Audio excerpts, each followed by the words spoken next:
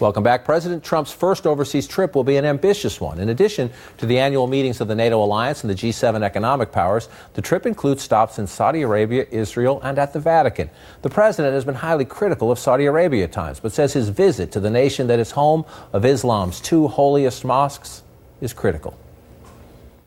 Saudi Arabia is the custodian of the two holiest sites in Islam, and it is there that we will begin to construct a new foundation of cooperation and support with our Muslim allies to combat extremism, terrorism, and violence, and to embrace a more just and hopeful future for young Muslims in their countries.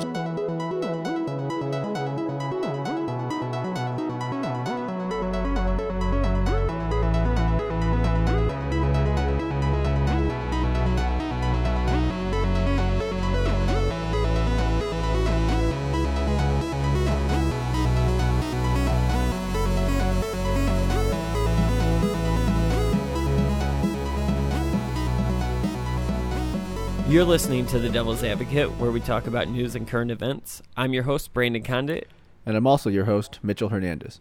Our goal at The Devil's Advocate is to provoke thought by introducing viewpoints and information that isn't readily available in the mainstream media. It's in truth a conversation where an independent liberal, like myself, and an independent conservative, like myself, can share different viewpoints without the typical disdain for one another we see all too often in politics.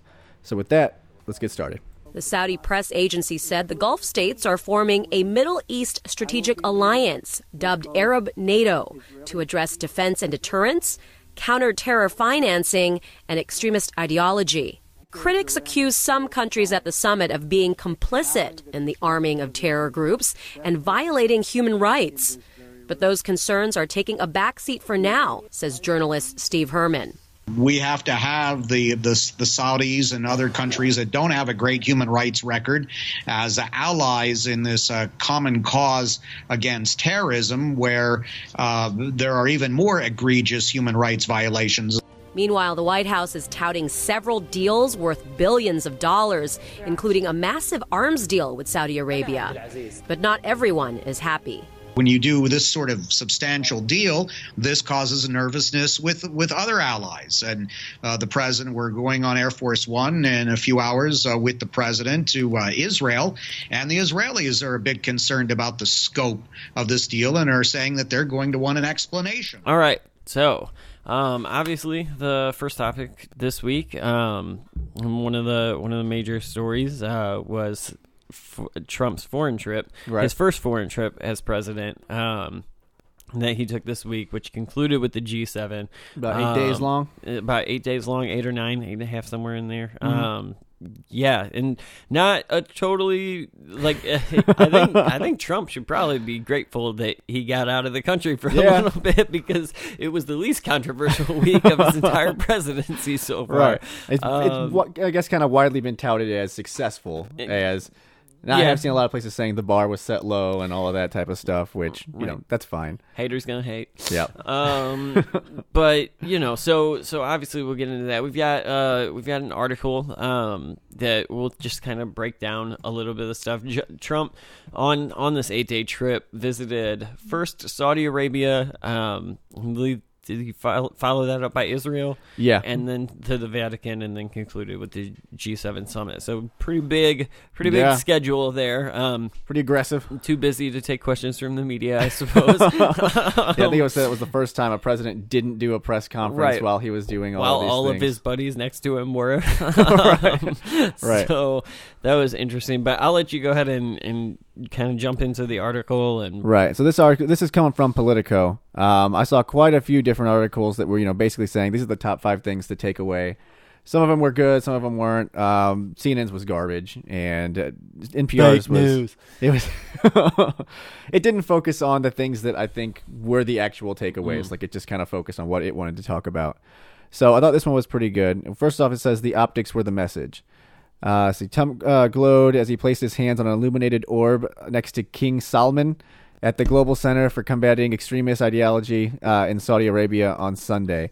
That doesnthink sound written with a bias. I mean, that was, and obviously that was the biggest. He glowed as if he was a pregnant woman. I think they meant that he quite literally was glowing in the presence of this because he's creepy orange. looking. That was the biggest takeaway from the Saudi Arabia trip, other than the fact, I mean, we talked briefly about the big thing about her having Melania Trump having to, walk behind him, the fact that she wasn't wearing a veil. Right. So those were things, but I think the biggest thing that everyone got caught up on was that creepy orb that was just like, it looked creepy. Like everyone was like putting their hands on it and it's glowing and it's dimly lit. Who elected President Jafar? Right. It was, so yeah, it was definitely something. I mean, I don't really understand the reason why they do that. I don't know what the significance of, putting your hand on a creepy orb is, but it definitely made for a hilarious photo op. Yeah, good memes to come out of this trip. Right.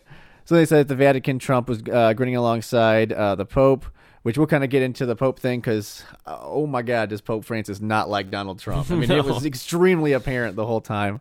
So I thought that was hilarious. And then in Europe, he had awkward encounters. Obviously, sitting next to all of the democratically elected leaders for the G7 Did you see summit. the video where I don't know what leader, like what country this guy represents or whatever, but at the G summit, Trump, as he walks by, like grabs dude's shoulder and like pushes him aside. Like that what was the so hell was fucking that? dumb. Yeah, I was sitting there. ridiculous. There's a lot of things that I liked about the G7. I'll put a video to that in the comments for this episode because if you've been watching it, most when you people have watch it, seen you're like, well, what the hell was that? Like, America first. And just Right. shove the dude. I thought that was a bullshit, stupid move that he should not have done. That was super stupid. Super classless. Like, I loved the fact that he called out everyone on NATO. I thought that was awesome. I know that they were like, oh, look at all the allies. They're squirming. It's like, yeah. I don't mind that Donald Trump calls people out like that per se. Where I think that a lot of his critics, including myself, get caught up with him is it's okay to react quickly in certain situations. NATO, NAFTA, like right. where we know what we're working with isn't a volatile situation. I don't like the constant tweets. I don't like the fact that the thing is that when somebody says something about him, he reacts so quickly that there's no time to have a measured response. And that can be dangerous in the wrong situation. And if, I don't want to get into Russia on this episode, but what I will say is if there was something, if we were actually worried about Putin playing Donald Trump, then his tweets and his reactionary personality, where you can't say something without a response 2 minutes later, then you're literally, as an adversarial country, you're literally watching how this man reacts to things in real time. Yeah. That becomes a tool to play him. Now, to I'm counter... not saying that that's what's happening. Right. What I'm saying is I know that was the big I fear. prefer when he takes foreign trips like this and he stays on message. Because he literally stayed on script. And yeah, and it ended up being pretty well received. That makes for a when it more comes to the measured Twitter presidency. thing, I don't like his Twitter thing. I don't mind it at the same time. So I think that half the time, everything that he says on Twitter, I find stupid. Mm-hmm. But I don't like the argument that he can't tweet, because of course he can. He can. I just think that, and I don't think it's dangerous. Like, I think that was played up. Everyone was like, "It's dangerous. He's going to tweet nuclear war," and it's like, dude, that's not going to happen. No, I don't think that, but I do think it is dangerous in that sense that North Korea can watch how Donald Trump reacts to any situation, whether it's talks of nuclear war or whether it's Rosie O'Donnell. Like, we know how this guy reacts to things on a minute by minute basis. And if you're a country that doesn't share U.S. interests and you want to be able to figure out your move to get under America's skin, like, it's really easy to just follow him on Twitter and be like, I don't think he's gonna freak out and say some dumb shit, and then he's gonna have to walk it back. I still think that, look at what happened with Syria. Like, when it came to something important, he didn't tweet about it, and he just made his move, and it was there. Right. So I think that when it comes to Twitter, he says dumb shit. Again, it's dumb shit. So it's not. I get that. You know what I mean? It can cause a problem. Yeah, that's all I'm saying. So I appreciate this foreign trip I guess is where I'm trying to conclude to, because the man stayed on message like a damn president does, and I appreciate that. I still am not a fan of Donald Trump's, but I appreciate acting presidential. Right. So then in Europe at the G7, it says Trump had a more awkward encounter that telegraphed his attitude. A photo of him tightly gripping the hand of French President Emmanuel Macron and video of him appearing to push aside the Prime Minister of Montenegro. That didn't play well. And, you know what I mean? And we got to the bottom of where he's from. So we had to do was read one more sentence. Right. So basically the biggest point was the optics. I think that if you love Donald Trump, you think that he came off coming America first and you love it. If you hate Donald Trump, you're saying, wow, look at that douchebag bully who's being a big asshole. I think if you're in the on middle, the global stage. I think if you're in the middle, you kind of take my stance. Yeah, just like, all right, that happened. Here's the thing. He did some good things, but like, don't be a dick. Right. So the second takeaway, the Politico states, is Trump's home run accomplished very little, perhaps by design. So it says privately, some U.S. officials called the jaunt completely useless. Very few decisions were made at the summit meeting, while Trump played to his base with the America First approach with foreign relations. But the president got away without making any promises that would be hard to keep back in Washington, and managing to reverse positions taken by his predecessor Barack Obama without causing major political rows. So that was the big thing from the G7 summit. Is everyone else affirmed that they were going to be in the Paris Agreement. He did not. And prediction.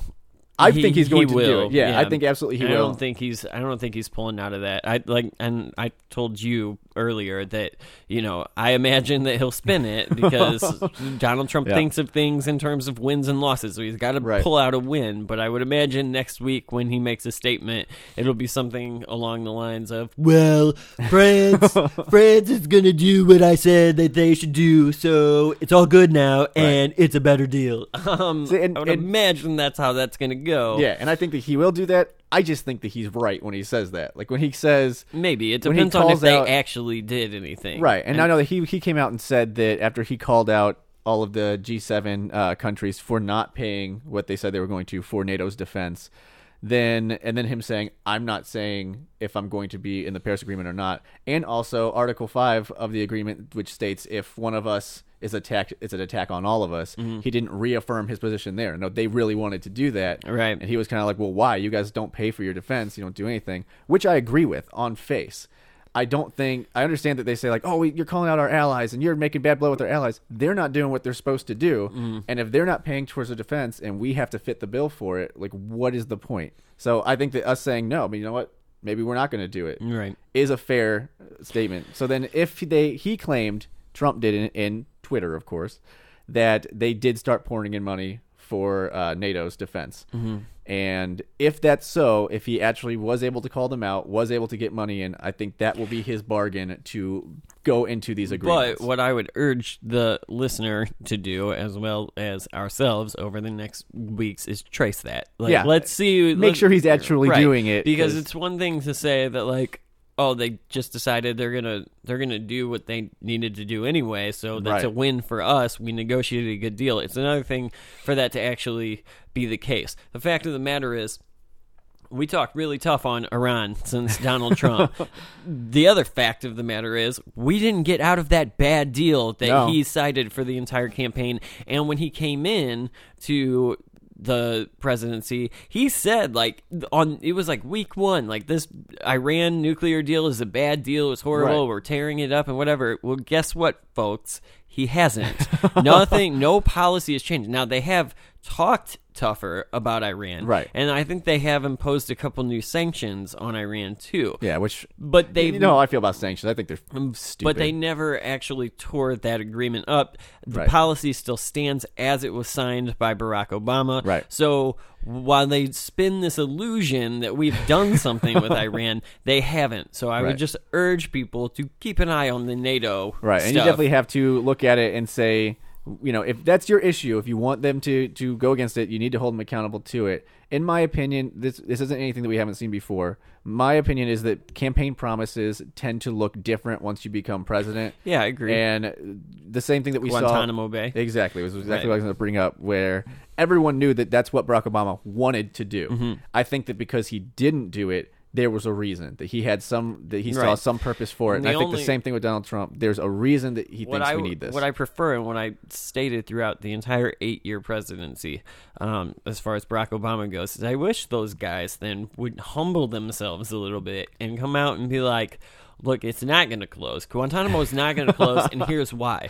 When Right. I was 2008 candidate Barack Obama, I didn't realize A, B, and C. So because of those factors, I can't shut it down. Right. And it wouldn't be good for me to shut it down. And I think that people like me, They just kind of didn't say anything about it. well, and people like me that understand that, like, for the first 4 years, I was kind of irritated because they're like, why do you keep telling me it's going to happen? It doesn't seem like it's going to happen. And then by year 7, I was like, I get that it's not going to happen. Just like be upfront about it. Right, Come out. say something and be like- tell me that, like, yeah, it can't happen because XYZ. Right. Was it A, B, and C or was it XYZ? What the fuck? Man, it's all of it. It's all of it. So let's see here.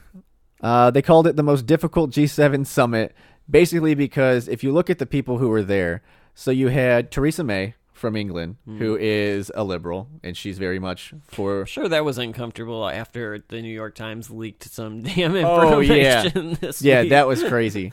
So for people who don't know, there was obviously there was a bombing in Manchester. I almost said London. In Manchester at an Ariana Grande concert. And I guess the New York Times somehow got some photos. They leaked the guy's name before they were supposed to, because I know that they ended up capturing his brother and his father. And apparently his brother was planning a secondary attack. Yeah. And they shut that down. But by releasing his name, then... Everybody associated with him. Right, they could have said, "Hey, man, they're looking for you. Well, not You only need to get did out of they here." say his name, they said his name. They showed what he was wearing, and they said, like, we know that there's a sophisticated bomb maker involved with this because this 22-year-old kid who blew himself up. That's not how it works. Like, that's not how those organizations work. The guy who makes the bomb, the sophisticated bomb, like this one was. Is an asset to the organization. That guy doesn't blow himself up. No, he continues to do the things and work with the terrorists. So yeah, the fact that they leaked all that stuff, well, now and the pictures of the bomb materials. Whoever that guy is like, shit, I'm getting out of town because they caught me. Right. So yeah, that Theresa was May bad. was not having it. So the way that ties into the G7 summit, though, is like you said, Theresa May was not having it, and I think it was strong on her. I agreed with her. I was like, I think she said that they're not sharing any more information with the U.S., which sucks. But I completely understand why she did it. She's changed that since. Has she gone back on it? So what happened was they it was like a 48-hour freeze on intelligence between the United States, and I don't think it was ever intended to be more than that. Yeah, when just like until this is over. And I think when I saw those comments, first of all, it's Britain and the United States. It's going to take more than leaking. So, like, it sucks, and it is harmful to both countries, but it's going to take more than that for Britain to be like, okay, our whole relationship is on freeze. Right, like, they're relying on not, us a lot now right. that the Brexit's going on and everything. Right, so they're not going to do that. So it was I think it was like the day of or the day after Donald Trump apologized for the media leaking it. Which I think was the right thing for him to do. I think it was too. But let's just state, this is stop one on the apology tour of Donald Trump. He bowed to the Saudi prince. I can't believe it. Right. So I think he's a Muslim. Right. So I think that everyone was doing the right thing there. But regardless, it made for some tense moments. Yeah, their policies couldn't be more different. Like, even though they had a referendum and England has decided to get out of the EU, Theresa May is very much for the EU. And there was some talk that she was going to override it and just not follow through with the referendum. She ended up coming out and affirming, yes, this is the date, we will remove ourselves and all of that. But for a while, they didn't think they were going to, because that whole referendum thing was kind of like supposed to bolster up support for the EU side of it, and it just didn't turn out the way they wanted it to. Yeah. So you had that. You had the French president, Emmanuel Macron, who has gone on against Trump his entire campaign, and obviously was... Well, he's like a super liberal, isn't he? No, he's not. He's a corporatist. Okay. But so you think that they would have more ties, but in France, that's still very liberal. They're still a very liberal country, and he does not like Trump, all of that. You had Canada with Justin Trudeau, who is completely the anti-Trump as well. I mean, he had the bromance going on with Barack I feel Obama. sad for him, too, because he just told everybody in Canada, you need to root for the Ottawa Senators. And guess what happened, Canada? You didn't root hard enough, and stupid-ass Sidney Crosby is on his way to another Stanley Cup. Oh, my God. I can't believe it. Where was the French-Canadian love? No, man. It was gone. It's all your fault, Montreal. Yeah. Then you had Germany with Angela Merkel, who again is very much pro EU and all of that. So you had those were at least 4 of them, and I don't know much about the new Italian president, dictator. I don't know what they do there. I know he was brand new. I think it's a dictator. I don't know. Not since Stalin. It was Mussolini, but oh right, yeah. But and then who was the other people? And then I guess obviously the EU had a representative there, and then America was there. But so basically, he was one of the only conservative voices there. So they very much wanted him to be on message with what they were doing, and he was not. He basically had to walk back all of the positions that Barack Obama had previously stated and all of that. So that was the other big thing that was coming out of this foreign trip is he looked very comfortable with the Saudi princes, King Salman. He looked very comfortable in Israel with Benjamin Netanyahu. And a couple good things came out of that as well, where Benjamin Netanyahu was saying that they approved some housing for Palestinians on the East Bank, which is awesome. I mean, that has been a big contentious issue of him doing the settlements. Well, we'll see. Yeah, I mean, they said they're approving it, so they're going to have to build it and whatnot and do that. But that's something good that came out of it. I know that they're really taking it seriously, that they want to try for peace. And I think that's a huge deal, and if they can do it, it's that's a huge awesome. deal. I think you're putting more stock into it. It's a 3,000-year-old war. So yeah, but between Israel, if President Orange can come in and just always bringing up his over. color, but racist. all the Oompa Loompas out there, man. Right, He's just representing them. Diversity. Man, I'm just so hard on the Simpsons characters, Right. but They were yellow. But yeah, I don't. It's a big thing, and again, it's only been like 70 years between the Israelis and the Palestinians. That war. I mean, Palestine's been at war with all different people. I don't take Benjamin Netanyahu at his word at all. I'm not a fan. He doesn't of like Netanyahu. it. Yeah, I know that he doesn't like the whole let's start giving the Palestinians more thing, because to be fair, the Palestinians' position are kill all Israelis. So that's not someone that I typically want to shake their hand. The Palestinian government, which is like The 6 people. I'm forgetting their damn name right now, but yeah, Is Hezbollah. Is it Hezbollah? Yeah. Which so. like it was at one point. If it's not, or Yeah. is it? It's not Hamas. It is Hamas. It That is was the word I was Hamas? thinking. Yeah, that's the Okay. word I was thinking of. I just couldn't grasp it. But yeah, I mean, and like I said, they came back and they a couple weeks ago they were like, all right, we're changing our position. We don't want to kill all the Palestinians. And then one of the leaders came out and he was like, fuck that, we do want to kill all the all the Israelis. I said yeah, Palestinians. I meant Israelis. So it's hard to want to shake those guys' hands. I understand why they feel that I way, agree because with that. Israel kind of came in and conquered their land and just kind of pushed them off and built a wall around them. I agree with that, and I think that it's fair to label them a terrorist organization, or at least I guess militant. Would you call the Taliban a terrorist organization? They would. were a government. Yeah, I would, because but I would they call fund all kind that. of Hamas.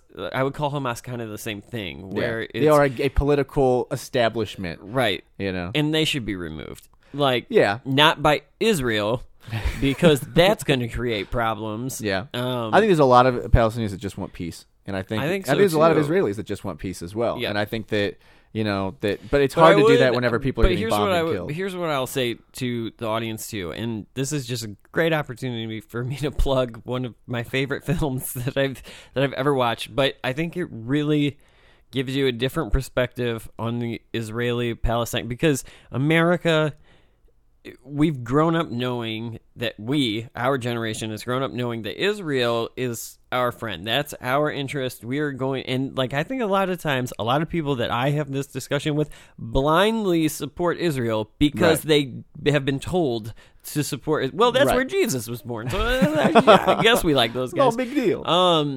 Here's the Isn't thing, Bethlehem though. in Palestine? No, Is it? I don't think so. I think it's in Israel. Okay. Um, No, yeah, because they were trying to move it to.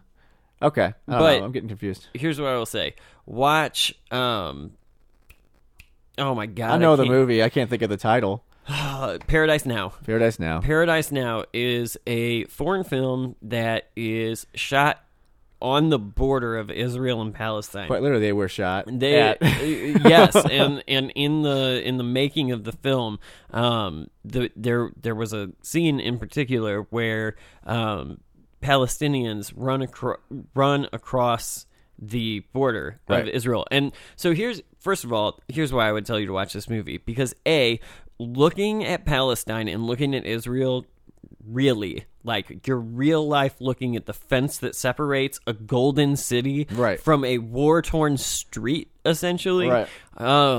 It's surreal. You get to see something that you're not going to see on the news. You're not going to see. So, like, you really get to look into that and be like, holy crap, this is hard to look at. This isn't how two neighborhoods should be next to each other. Well, just look at pictures of Damascus before the bombing. I mean, it looks like New York or Dubai or something. It looks incredible. But in this film, there was the people who were filming it had to go to the Israeli guards that sit on the chain link fence that separates Golden City from Dirt Row, and they had to tell the guards, don't shoot our actors. We're shooting We're doing a movie. They're running across this fence. Don't shoot them. Because Israel was really shooting at other people that were close to the fence at the time. But I would say, watch the film. It's good because it shows people changing their minds. They have their positions. Lots of things get kind of muddled. And it shows just the inner conflict of both sides. Of just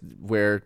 You can tell both people want peace, but it's really good. Yeah, it is good, and I won't comment on the plot of the film, and I won't tell you that you should be on a certain side of this conflict. What I would tell you though is that you should actually look inside Israel and Palestine with your eyes instead of just through articles, because when you see it, it's much different than when you just talk about it. So anyway, yeah. We can do a whole segment on Palestine and Israel at some point, because we really can, but it's definitely an issue. I mean, I applaud I applaud every administration who has the idea that we are going to help bring peace to the Middle East. I just don't buy it. Yeah, we'll have to see it. And I think that if anybody was going to do it, we got as close as we were going to get with Jimmy Carter. And he did, what was it, Egypt? I think it was Egypt and Israel. I think so. I think so. I wasn't alive, so I don't know. Yeah. But I do know that they were able to get an agreement done, and I don't know, especially with the players in the Middle East right now, if that's attainable. And Egypt right now is in complete turmoil. Right. I mean, you saw that with the Muslim Brotherhood, and then they kicked that guy out. And now they're killing Christians left and right in Egypt. Egypt is not doing well. No, the Arab Spring didn't do great things for the region. Right. And some people ended up doing great things, and other people that's the nature of war. Sides win, sides lose. Yeah. But I think going back to Trump's trip, he seemed very comfortable in Saudi Arabia. Yeah. He seemed very comfortable in Israel. Well, I think he did not. I didn't think he looked comfortable at all with the Pope. Did you see that when he tries to hold the Pope's hand, he gets super pissed. He's like, get out of here. I actually thought no one wants to hold his hand. I actually thought that was fake when I first saw it. I thought that is so weird. Oh my God, it was so funny. He just smiles like a ding dong at the camera. He's like, no one wants to hold his hand. Melania won't hold his hand. No, the Pope won't hold his hand. Melania's planning the divorce, though. I think that whenever the whole Pussygram incident really shook her and was like no, screw him. I'm sorry, but I'm calling that right now. If he I had think not they'll save won, face. If he had not won the presidency, they would already not be together. I think so. I think that they're going to save face and not do anything for the term of the presidency. But right. I don't think that they are on good terms. No. That's complete conjecture. That's entertainment side coming out, but That's body language reading. Yeah. Like, that's really what it is. she doesn't seem to enjoy his company. No. And Um, I mean, Mike Pence wouldn't kiss him. I mean, it's just there's no love for Donald Trump in the inner No circle. love. They hate us because they ain't us. Right. So, but I mean, and then I know there was Well, before we get into the Pope, let's just finish up on Saudi Arabia because Okay. we kind of jumped all over in this segment. Yeah.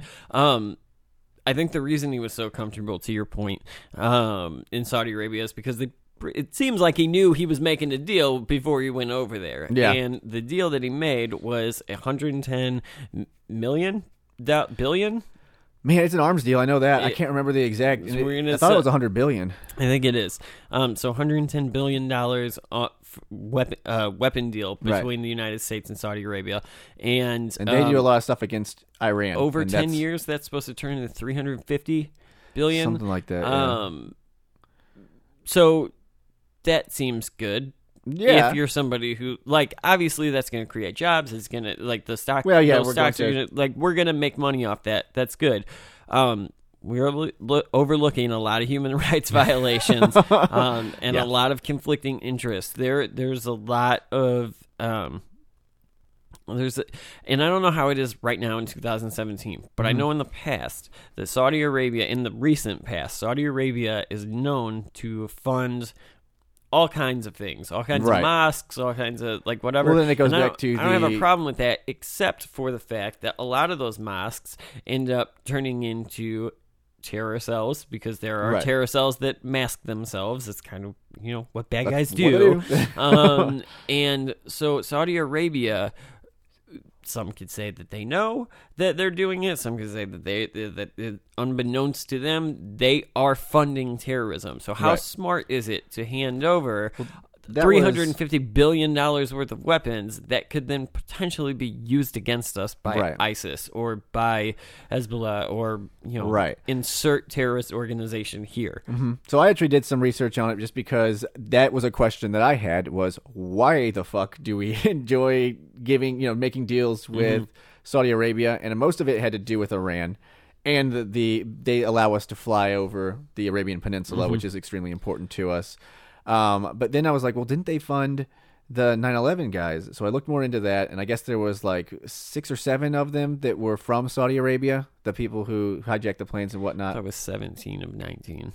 Well, I don't think it was that I think many. it was. I I think there was one guy, no one from Afghanistan. There was oh man, I'll have to look it up. I'll find it and Well, the link big to it, but controversy I'm- was in the 9/11 commission there was 28 pages that were missing, and a lot of people claimed that was because it was showing that they had ties to the Saudi princes, and so they eventually did publish that with a bunch of names redacted, and it looked like there was a few Saudi princes who had given money.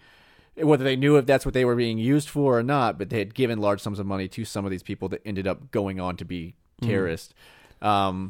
So again, that was 2001. This is 16 years later. Right. Things could be different. I don't know the whole right, landscape but it's of also it. hard too, based on. See, my thing is, and what I would expect the case is for most of the audience is that, like, I don't keep up with Saudi Arabian politics, so when I don't remember which Saudi prince. There's like a million of them. But when that press conference happened, where Donald Trump and he were standing side by side, and they were asked a question about, like, well, you guys are like bombing the shit out of Yemen right now, and like Yemen is all a of these things huge are, issue like, at the there's moment. people are starving there, and you guys aren't letting food get in, and blah blah. And this is Saudi Arabia, not the United States. Right. But we helped them. but And then we're the- bombing quite a bit in Yemen. But then the Saudi prince response was, well, actually, these people in Yemen are the bad guys.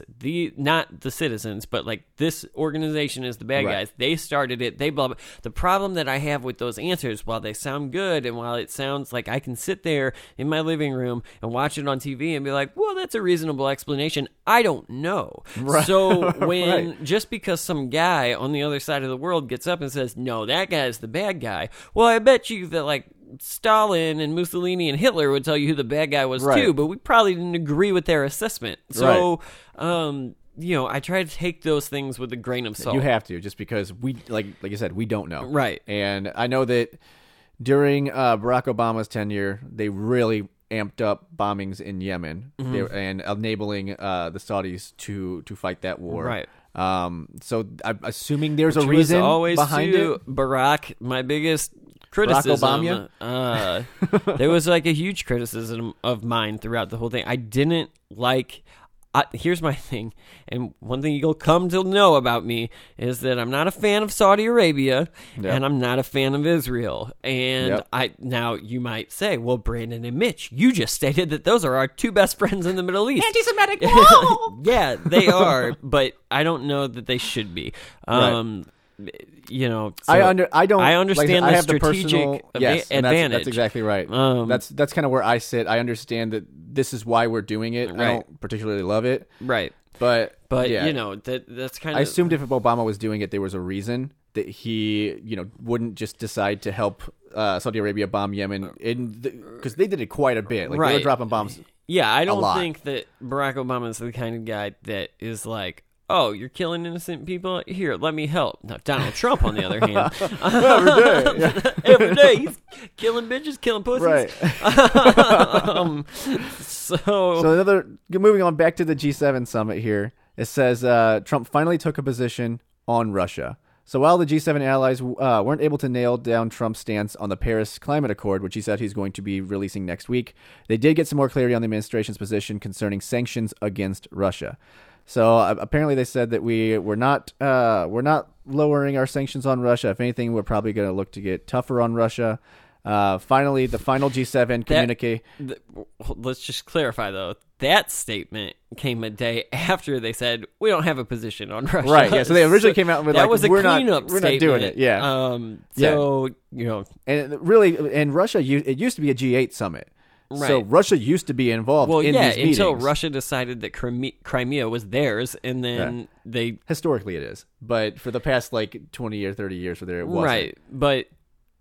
We're not. I'm just saying, we're not supporting the rebuild of the Soviet Union like Putin's trying to. Right. I'm just saying, for me, that's a contentious issue. Like I said, it's 90% Russian. It's historically it's part of Russia. So ask Crimea if they're part of Russia. I bet you they'll tell you that they're not. The big thing about Crimea is that it's very oil rich, and that's why they basically took it from Russia took it away from Russia as a slap on the wrist, and whenever Russia was weak. And so now they want it back because obviously that helps their economy. Right. So I understand. To me, that's a very weird and sticky issue when it comes to it. I understand that we shouldn't. I don't know that you can just go you can't just take it though. There's an issue with just taking from. I mean, to me, it was weird. Yeah, but it wasn't taken from them forcefully. It was taken politically from them. Well, they just weren't weak enough to defend it. Right. Or they weren't strong enough to defend it. They were too weak. Yeah, but it wasn't taken with armies. It was taken with papers. There are agreements that happened that made that. Yeah. What I'm saying, but it was backed up with when you send a military in and you take it, now you've crossed a line that you don't cross if there's a paper trail. So again, like I said, for me, my argument there. Yeah, and I totally understand it. To me, it's a little bit. I don't stickier, mind. But... I don't have an opinion on whether Crimea should be separate or part of Russia. I just don't think that countries should go in with militaries and be like, "Well, this is mine now." Annexed. Hey, what up? Mexico, you know what? We're not going to build a wall. You're just us now, and you're going to pay taxes. Well, we did do that with Texas and all the other places, so we have done that in the past. Yeah, but regardless, for like $12. So. Right. So regardless, that's kind of what they were doing. They've been throwing sanctions at Russia before the annexation of Crimea. They kicked them out of the G8 summit, became a G7 summit. So the final communique, which I'm assuming is the final script, basically, of these are the things that we affirmed to these countries, was maintained a hard line on Russia. Donald Trump signed off on it. Mm-hmm. So we finally have something in writing where he's saying, we're going to be tough against Russia, which obviously he's been looking for better ties. The whole Russia thing has been kind of muddling that, so where he can't really talk to Russia without it looking shadier than it already does. Mm-hmm. So I think that in this hypothetical world that we like to live in with the Russia thing, Russia got screwed on that deal. Literally, 5 seconds after you said shadier than it already does. It does look shady. But by the way, there's probably there's no doubt that things look shady. Whether that constitutes to something ever happening, is a totally different story. Right, and I agree with you on that. And like I said, if nothing happens, and I've maintained this, if there's nothing there, Democrats move on because there's nothing there. Right. But you have to admit that it looks shady. Of course it looks shady. It looks shady. You're going to hear that every time. Right. I think that they're making it look shadier than it actually is. Like when they bring up the Jared Kushner thing and they're like, breaking news, he's not being investigated. Yeah, but then but then we had another anonymous source say that they were trying to like do something technological with Russia, like set up some sort. I heard that was the thing, and I didn't put too much stock into it. When they get evidence, I'll pay attention. All I know to is it. that when Jared Kushner and Steve Bannon are wearing matching orange rompers in jail, then what the hell is that? We'll talk about that later. A romper? Yeah. Anyway, so dudes, the final point. I know. Go back to the Frank Sinatra days. That fashion was cool. Anyway, for the final point there was that Trump was hoping for a reset, but he at least he got to avoid trouble at home for a week. Right. So he didn't. It wasn't a reset. No. CNN is still on the Russia thing, and we're still moving forward with it. Well, and all did that. you see when he landed back in D.C.? Like he literally gets off the plane. He gets off the plane with Melania. Walks to the door, does his wave, comes down, salutes the Marines, and it takes maybe 5 steps. And this reporter is like, Mr. Trump, did Jared Kushner? God damn it. I'm going back to Saudi Arabia. Right. So it's just like, man, they're just going to bury it. Like, they're not going to let him. He can't get away from it for 1 second at home. So, like, it had to be such a breath of fresh air to just go away and be like, man, I'm not taking questions. I'm not doing anything. Exactly. The second I step back on American soil, and man, I'll be damned if the New York Times didn't miss that beat. No, I know. And so he was definitely looking to kind of he did get away from it. Right, and like I said, it did look good.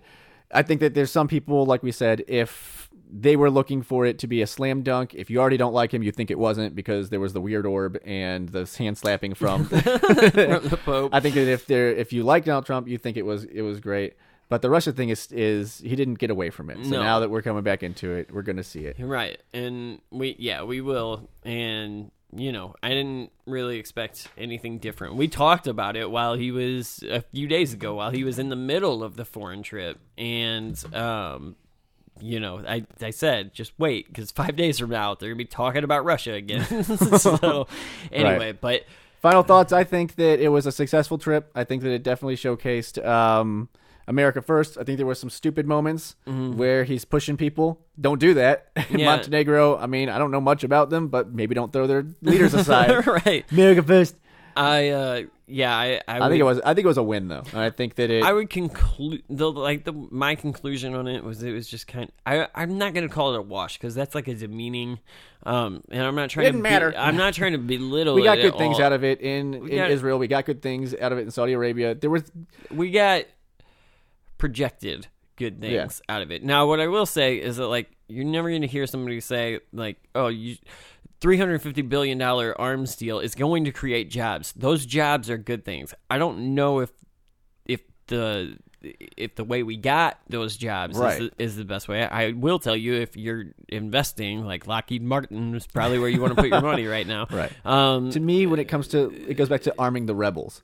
We thought that was a good idea. Mm-hmm. It wasn't. And the big argument there was we don't know who the rebels are. Right. We know Saudi Arabia. So we know what they're supposed to be using the weapons for. So I think it's a good deal. I would like to know, though, that the one thing that I had, that the one question that hasn't been answered, as Donald Trump was walking out of his meeting with the Pope, he was overheard saying that, like, I will never forget what you told me.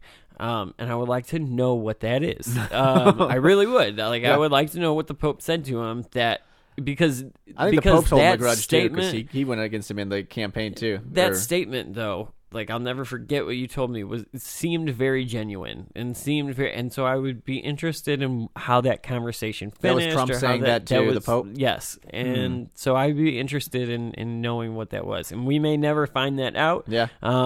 Hopefully somebody closer to Trump than me asked that question, right. because I would really be interested in what that was. Right. But I don't think it was I'm not going to be one of those liberals that tells you this was a horrible trip. I don't think it was a horrible trip. I would like to see. I would like to follow the paper trail of the money in Saudi Arabia and see right. where that goes. Or not. I think it's a more sure bet weapons. than arming the rebels. I would like to follow the weapons in Saudi Arabia and see where they go. Who is the Attorney General? Eric Holder.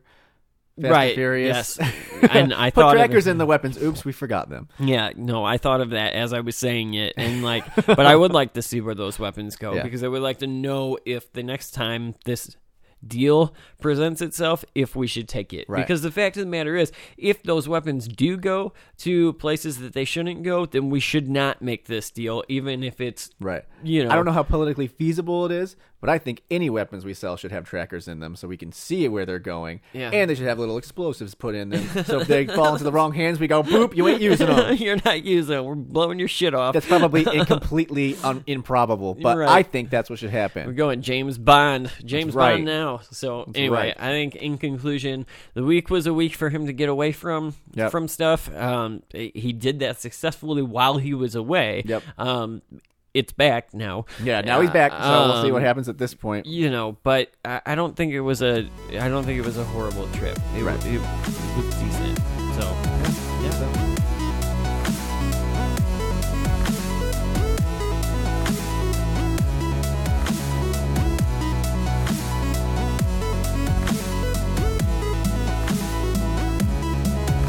I do want to start with this budget because, there was a lot in there. And you can pick it apart. It basically leaves the overall budget the same, even though they talk about cuts. But, Chris, let me start with you. There was definitely language and a way of looking at spending in terms of taking it from the taxpayer and giving it to someone else that we don't really hear put that way quite often. Absolutely. If conservatives were lukewarm or even upset about Trump Care and the health insurance plan and all that jazz, this is something that will make them stand up and cheer. Mm-hmm. This is the most conservative, conceptually conservative. I think you've nailed it. It's not about the dollars. It's about the concept of what the scope and role and appropriate place for the federal government is in American life. Yeah. This is the most, by those standards, the most conservative budget ever put forward by a chief executive. Alrighty. So, another big thing that happened this week is Trump put out a budget. And it's going to kill your children. If you are on social media, you'll know that everyone is going to die from this budget. They've told you millions and millions of times. You've seen the political ad where Paul Ryan, I believe it was, pushes grandma off a cliff. Yeah. Well, it's a stroller in this scenario. And, same deal, though. Like, you don't have to reshoot it. Right. So I've got issues with this budget, and there's things of it that I like. So I made a thing here, and I'm just going to read from my notes to kind of go over some of the things that stuck out to me. And I'll point out that all of his feelings are wrong. So I went to the Tax Policy Center. Racist. Because to kind of, get a good idea of what they were thinking. I know the CBO hasn't really come out and said anything. They've dropped little things here and there, but they haven't come out with a full assessment of it yet. At least it's not on their website, because I went to their website, and the last one on there was from 2016. So I'll just read from here real quick. It says the Tax Policy Center estimates the proposal would reduce the federal revenue by $9.5 trillion over its first decade, and an additional $15 trillion over the subsequent 10 years, before accounting for added interest costs and considering macroeconomic feedback effects. So that's a big deal, because anytime that we're cutting revenue from it, it means we're going to start having bigger deficits.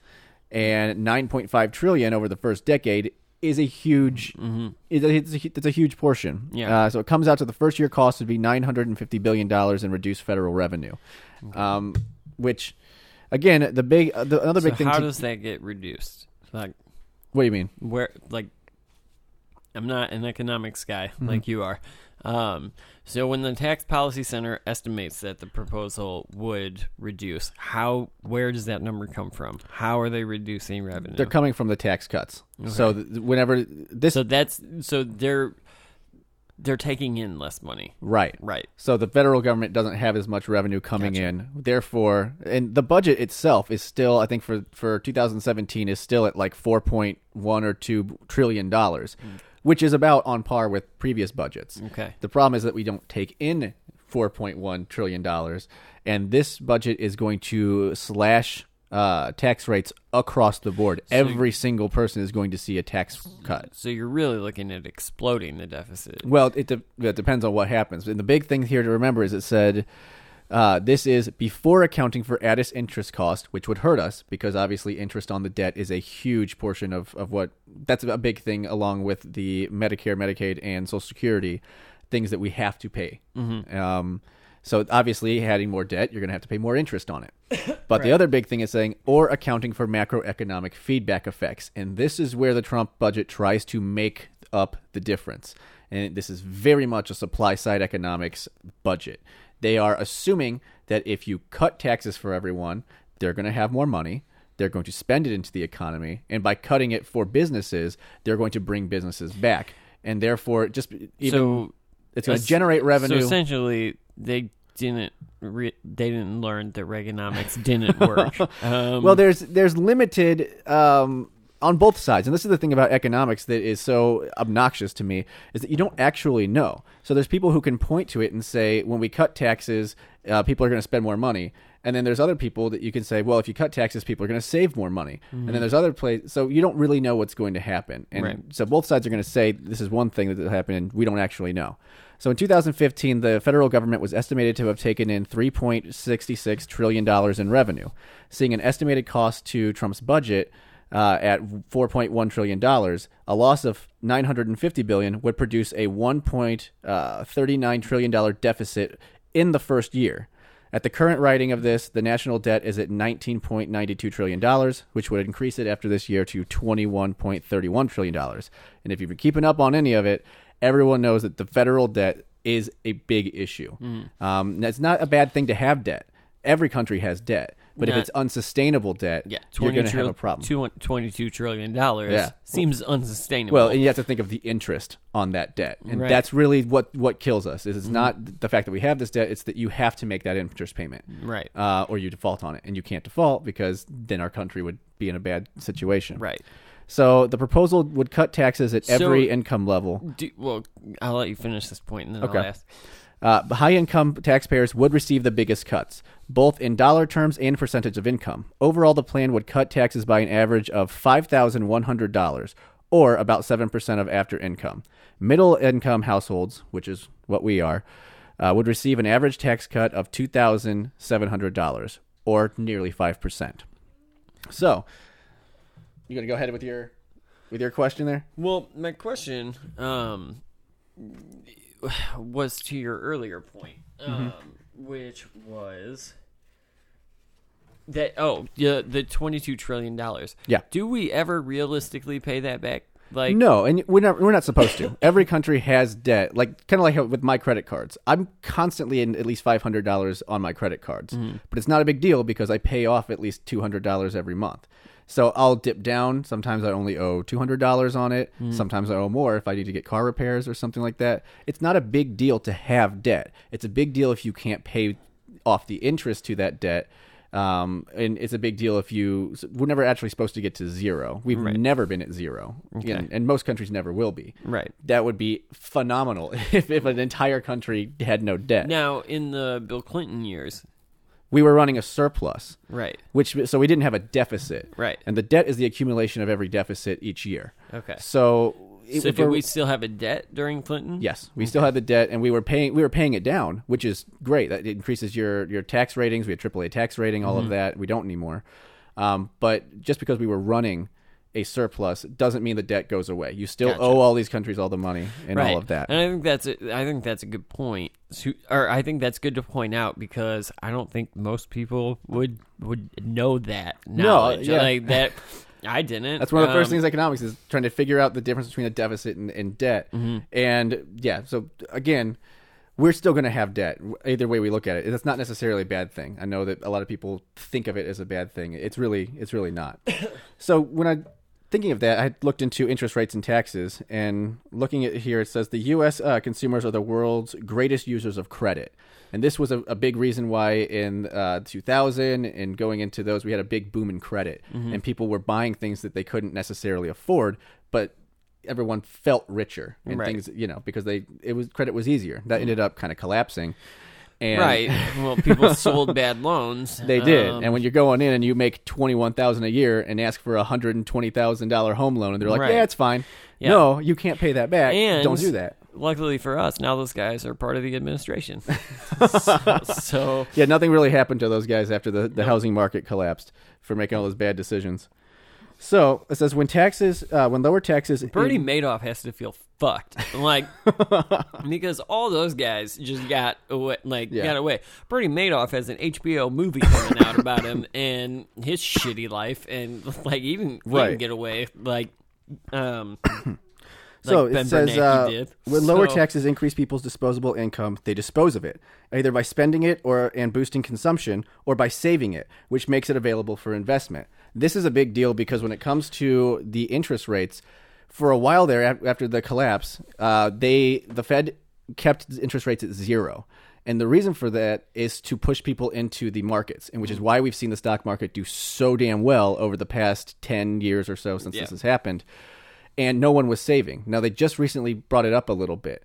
And the reason why that's important is because now there's less incentive to go into the stock markets. You can start buying bonds. And when you buy a bond, you are basically the person, the government is the loanee, and you are the loaner. And then you get interest on your loan. So if you give them $1,000, you buy a $1,000 bond over 10 years, say the interest rate's 2%, you're going to get money back. Right. So that's important because a lot of people just weren't saving. And we know that to have a stable economy, people need to have money in their savings. Right.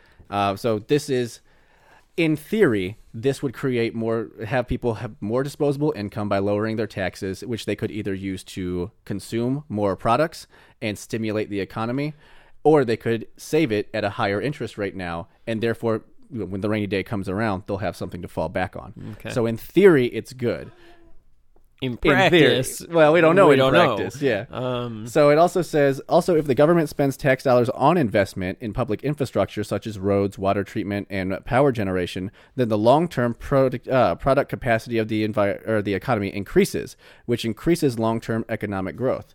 And this also brings into the point where he's planning on. You've heard about the $1 trillion infrastructure bill. It's not really $1 trillion. It's actually $200 billion. Can't they just make a coin to pay for that? Looking at you, Obama. We'll just mint $1 trillion coin. It'll be fine. But the idea behind that is that there's a lot of these infrastructure, these companies that would like to finish off these projects, but they don't quite have the capital to do it. And by doing a $2 billion infrastructure bill, say you give one company $50 million. Well, then they decide that they have enough to do it, and then they end up spending $250 million on new roads or different things like that privately. That stimulates the economy up to $1 trillion for an investment of $200 billion. Why do you have companies that, to your point, there are companies that have projects that they would like to finish. How do you start a project without having the funds to finish the project? Well, that's with almost everything. So, if you do home renovations, you're borrowing that money. Right. You don't actually have the money to do it, but it's a sustainable plan to pay that back. Gotcha. And again, with these infrastructures and doing capital for these private companies, they're assuming that they're going to get a return on this. Right. So they improve the situations or the productivity and get new machinery in their plant. They can produce a better product. So it's like Roller Coaster Tycoon. You should learn. your economics. Except everyone doesn't die, like whenever I played it. Right. I wonder what happens when you just stop the track in the middle. Right. So the Trump plan would reduce the tax incentive to donate to charity, and that was a big one that stuck out to me because I have mixed feelings about that. I don't like that people can write off their charity givings because to me that's not charity. No. And I understand, but at the same time, I understand that if you disincentivize people to donate to charity, less people are going to be donating to charity. Right. But where I come into the problem with it is, let's say that you really, I don't know, you find an issue that you like, so you donate a lot of money to it. Well, maybe someone else doesn't feel Russian the same way as investigation you. campaign. Exactly. Maybe someone else doesn't feel the same way as you. Right. But you claim it on your taxes, and now the taxpayers of the American taxpayer is now subsidizing your personal interest. That's a good point. I don't like that. Yeah. So, like, Yeah, that is a very interesting point, and I've never thought about it in that sense. but at the same time, I don't want to cut it because I don't want people to stop giving to charity because I believe in charity. I think that Right. it's a good thing to do, and it's in our public interest, Right. depending on what it is. Yeah, no, I agree. Like if you're donating to like the God Hates Fags Fund, then Right. I have an issue Then with that being I shouldn't subsidized. be, yeah, because I don't believe that. right. Right. So the highest income, which would be the 1%, would get an average tax cut of over $275,000. So if you're a Bernie fan, you fucking hate that. You don't like that they're getting that, which is 17.5% of after-tax income. That's huge. It is. That's way bigger than I feel like it should be. I have mixed feelings, but yeah, I mean, there's no way to get around it. When you cut taxes for everyone, if you cut someone by a percentage point, but they're only paying $500 in taxes, and then someone else is paying $500,000, and you cut 1% for him, he's going to see a bigger tax cut, Right. in dollar amount. Yeah. So there's no way to really avoid that unless you. Yeah, but in percentage, that seems like a high percentage. It is, and it depends on what they do with it.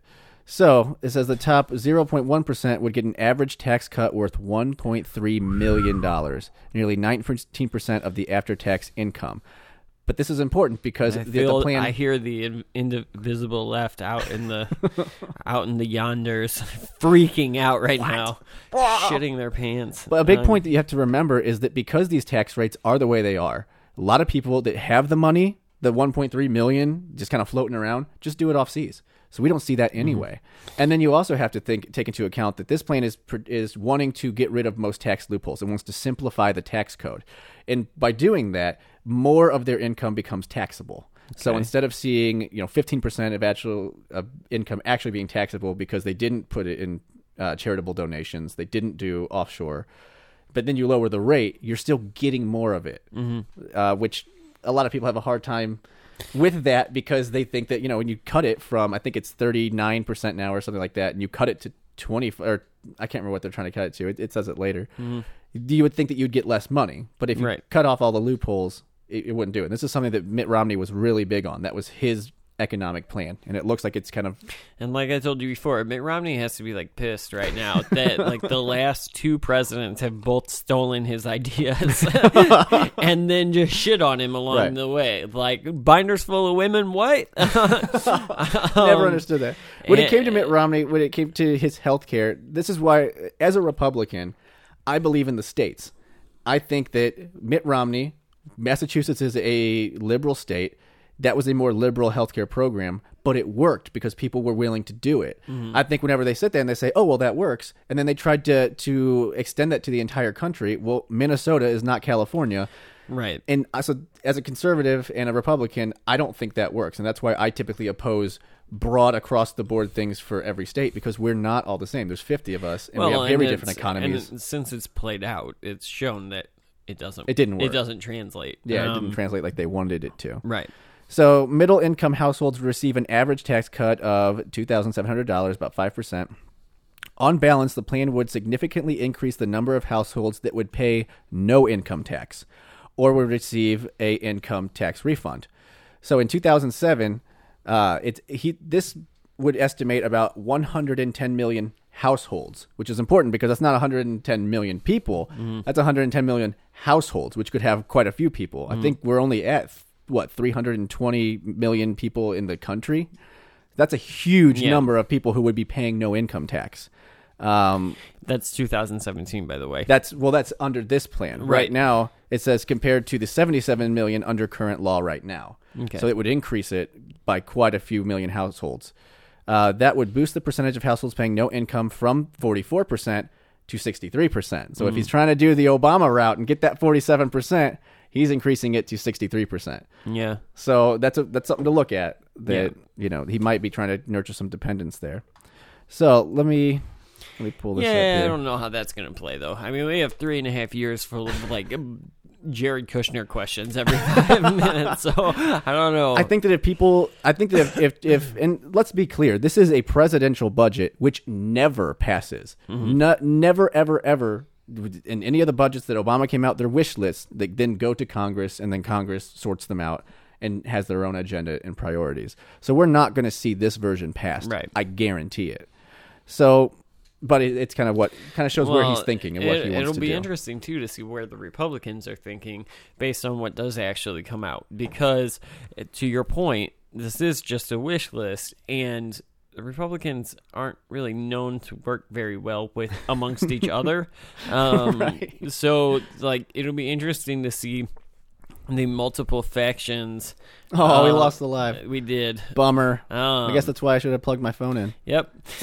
That's all right. Yeah. But no, it'll be interesting to see how that all plays out, because Republicans don't tend to work together very much these days. Right. And, say what you want about how bad and dumb and ridiculous the Democrats are right now. There's one thing that they are, and it's unified in their hate for Trump. Right. Exactly. So, going to the impact on the labor supply, the proposal would also cut effective tax rates on labor income, so that's wages, salaries, things like that, by an average of 7.6% and 14 percentage points to the top 0.1%.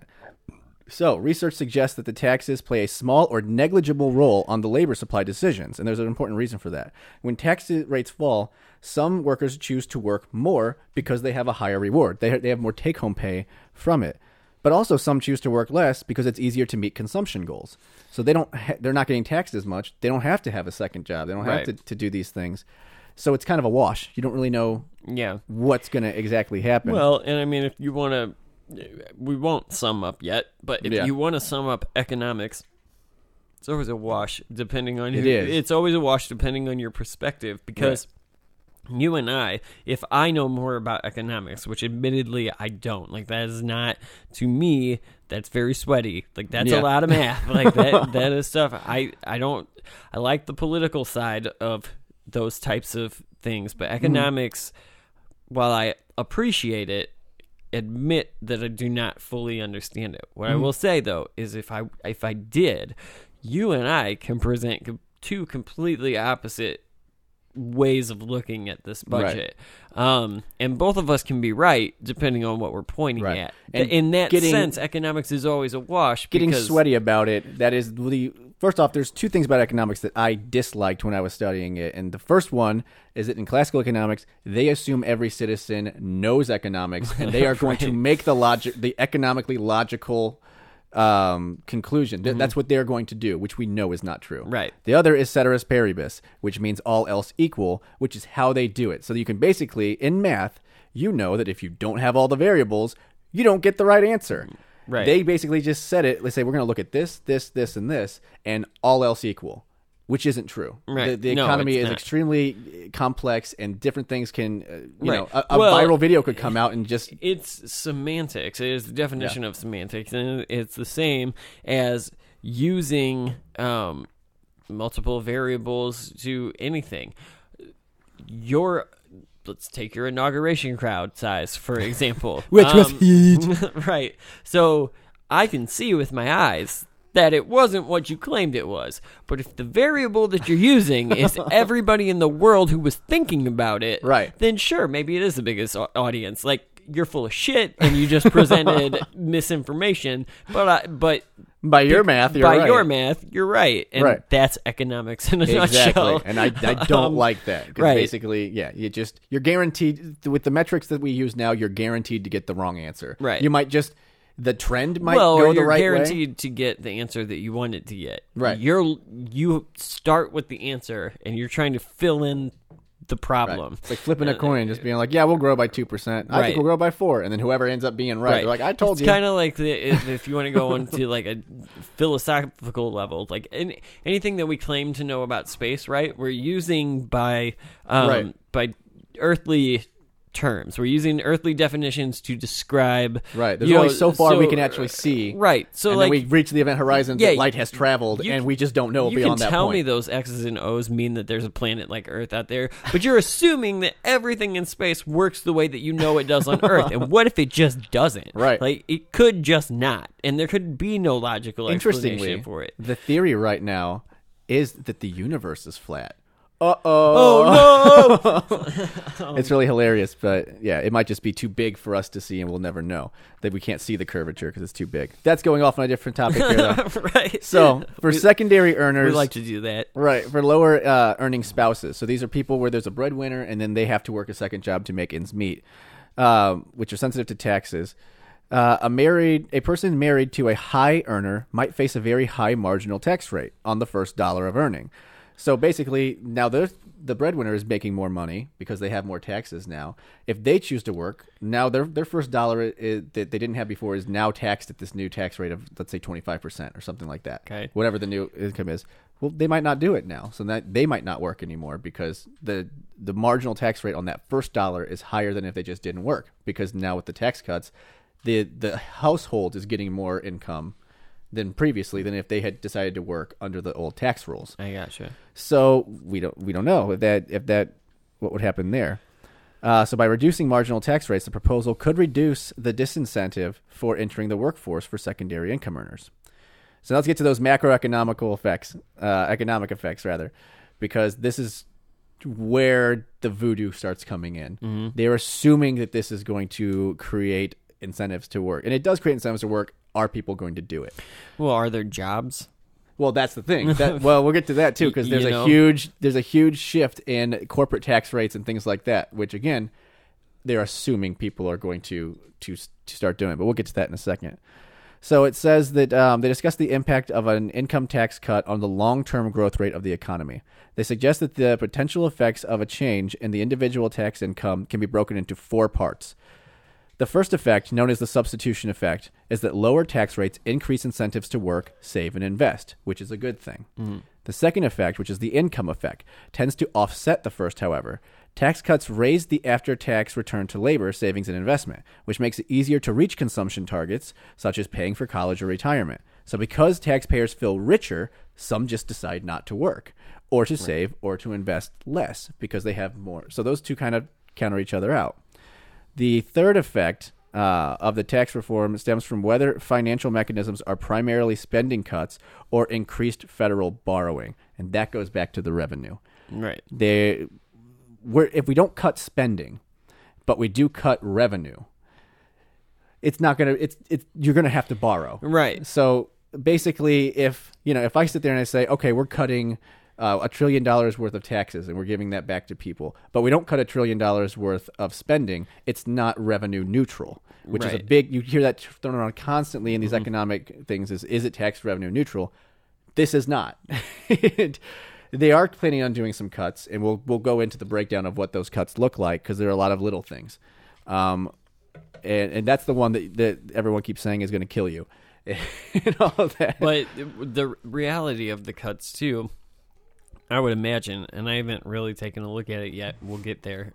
But if they're anything like they were before, or what we had talked about earlier on in the year, with like cuts to the Parks Department and cuts to NPR, right. and NPR PBS is in there, right? All of that shit though combined, what is like $2,000? Like they cut like $2,000. Like you give like $9 to Planned Parenthood. Yeah, it is like millions, 16 cents. It's to millions PBS, of dollars and all that, but it's not. And we'll get into those. It's not enough, and which is why we're saying that this is not revenue neutral, right? Because you are cutting taxes way more than you're actually going to cut spending. So, and you're also talking about potentially going to war in countries. So is it? No one else is talking about that. I know that's... Is history not a good teacher that cutting taxes at wartime isn't a smart idea? Well, George W.? Right, and we're not at war. But you never, ever cut taxes in time of war, which is why we saw what we saw when it comes to the Afghani and Iraqi wars. If something were to happen with North Korea, or if something were to happen and we had to go into Syria or something, you would have to just scrap this entire idea. In theory, basically. And this is why we saw George H.W. Bush lose re-election to old Slick Willie. Because he came out and he ran on read my lips. No new taxes. Right. And then they had the Gulf War, which was nothing. I mean, it was like, 3 days? And it didn't cost any money, but he still raised money for it because you have to. You have to pay for the wars that you're doing. And, of course, everyone freaked out and they got rid of them. So going on to the fourth effect stems from the base broadening. Those were simpler times. I pine for those times. So broadening the base by reining in distortionary tax expenditures reduces the role of taxation in determining the allocation of resources across the economy, which in turn can increase economic output. And this is what we're talking about when we say that we're going to be lowering these tax rates on businesses and things like that, but at the same time lowering deductions. You broaden the base of taxable income, and then you could see more economic input because it makes more sense to just do things here. But we don't know. We don't know. know. At the end of all of these bullet points, we don't know. Right. So, and then they say that. So, however, they do point out that some tax expenditures tend to increase with income, meaning that base broadening can increase the effective marginal tax rates on the additional dollar of earning by raising the cost of some goods and services purchased with that earning. So, for example, state incomes tend to increase with income. Duh. You know? Where was that? Thus, the deductibility of state taxes reduces the marginal effective income tax rate. Limiting the deduction, as the Trump proposal would do so, would therefore tend to increase the effective marginal rates. So it goes back to how much do you want to be taxed on that first dollar? Right. And, we will have to see when it comes to what people are willing to do, if they want to actually do it or not. So the actual effect of tax cuts is an empirical question, and researchers have applied many methods to estimate the impact of the examination of historical examples of tax reform, including shifts between the pre- and post-World War II periods and the tax changes that occurred in 1981, 1986, 2001, and 2003, which suggests little impact of taxes on growth. So this is whenever you hear people say Reaganomics didn't work. Mm-hmm. They're saying that there was an idea behind it that if you cut taxes for the individual, the economy will grow. And according to the 4 times that they did that previously, there was very little effect. Mm-hmm. It seems that if you cut taxes on corporations, then you start seeing more economic growth because those are the ones that are they're hiring people, they're producing the product. It's a much. Do we have examples of that working? I don't have specific examples of it working because bullshit. Because in these periods, like 2001, 2003, I told you everything he said was wrong. They cut taxes on individuals, so that was broke the back of that argument. So yeah, when we're seeing the individual tax rates go down, we don't typically see that. I wonder if the audience knows who is, other than the fact that I've already said it, who is the economically inclined guy here. Well, and like I'll just sit on my show and not talk. And let's be clear, I'm no expert in economics. I took a few classes, and I was originally going to go to college for economics, and ended up hating the subject by the time I got out of those classes. I just don't like the way they do it. Yeah. So do I find it interesting? Yes, I do. Do I? Yeah, it's interesting. It's interesting. It's interesting for you to do the work and me to go, this is how I feel about it. Right. And that's very much what it is, because people have their opinions on it. So it says simulation models imply that deficit finance tax cuts are less effective at promoting growth than tax cuts financed by cutting unproductive government spending, which we go back into the programs that he wants to cut, which are the things that people are very upset about when it comes to education spending. If you look online, liberals are freaking out because he's cutting the Department of Education. Mm-hmm. My argument for that would be, it's not working. Yeah. We are spending more and more money on the education department, and we are producing a worse result every year. But we need to throw more money at it. No, we don't need to throw more money at it, but we need to reform that whole thing because we need to make the education system work. And so whether that is, I don't know that you necessarily do that. Yeah, I'm going to say something controversial here. By cutting it. Like, you don't fix it by cutting. I think you do. Well, to a degree. I'm going to say something controversial here. I think that what has burdened the education system is the idea that everyone deserves an education. I think that everyone is not inclined to education. Most people, I don't think, are inclined to academics. I think I'm okay with. Okay. Elementary education. Yes, I think that we should do that, but I think it should go back to promoting things that are practical. I can give you some leeway on higher education, but that's where I completely think I would say that you need to be merit based. You need to show you have the aptitude. K through 12. Well, obviously K through 12 is we need to. Yeah, they absolutely. deserve that. Everyone deserves that opportunity. Right. And the problem with that is that there's no accountability anymore. With Child Left Behind, you see where it used to be if you failed, you failed. Now you don't fail. You just keep going. And then they say, well, he passed high school, so now he deserves a chance at college. No, he doesn't. He picked his nose the whole time. Little Jimmy doesn't deserve a chance to I'll say he deserves a chance, but he doesn't deserve other people's money in order to waste it when he's not academically inclined. And the problem with it is that we're pushing academics when we know not everyone is an academic, and we're not pushing trade schools, when we know that these are the jobs we actually need. We need both of them. We need trade jobs, and we need the high technical technicians for these jobs, which will need, things like that, which is why I always said I am totally fine if you want to kind of do what New York did, where they pay for STEM class. Well, they paid for all college. If you show up, if you go to every class, if you complete it, you don't drop out. Otherwise, it becomes a loan. And I'm totally fine with that. I think that if you show that you're willing to do the work, fine. But just to say everyone deserves to go to college, no, they don't. At least in my opinion. Well, and it does. It sounds bad. Harsh. Yeah, it does sound harsh. The harsh reality is that some people are dumb. I'm sorry. And they can still be useful. Yes, they can. Just not in academia. Right. That doesn't mean that they're not useful. That means no. Here's my controversial statement. That means they should build cars. Car people, don't hate me. It's not about that. They should be hands-on. That's my opinion. I don't hate car people. He hates car people. He hates car people. You heard it. You heard it here first. No, but everyone.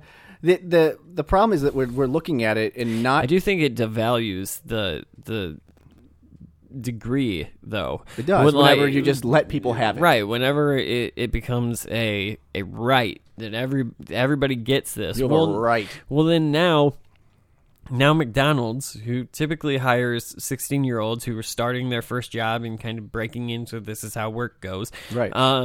Now McDonald's is flooded with college degrees. Because they don't mean anything. Right, because they don't mean anything. And now if you are just that 16-year-old kid who, is in high school or whatever and is looking for their first summer job, you're not going to get that job because you have a bunch of freaking associate's degrees sitting on the manager's desk in the back. And why would I hire... And you don't necessarily mean it.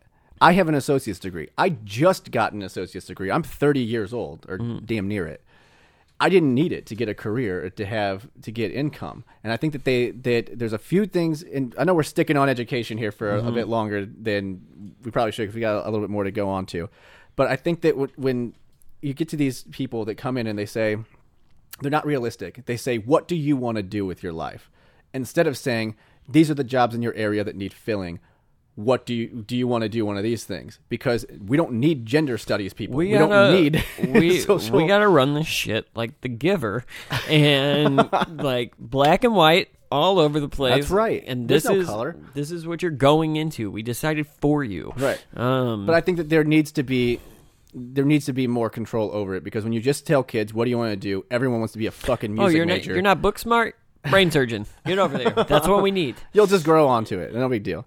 So I think that's kind of the problem there. And if you look, we kept seeing graduation rates lowering, and then all of a sudden, No Child Left Behind, rising. So it makes them say, oh, we spent more money and we're getting a better result. No, we're not. These kids don't deserve to pass. No Child Left Behind was like every child left behind. I can't think of a single person that was like, yeah, this is a good idea. I think including George Bush now.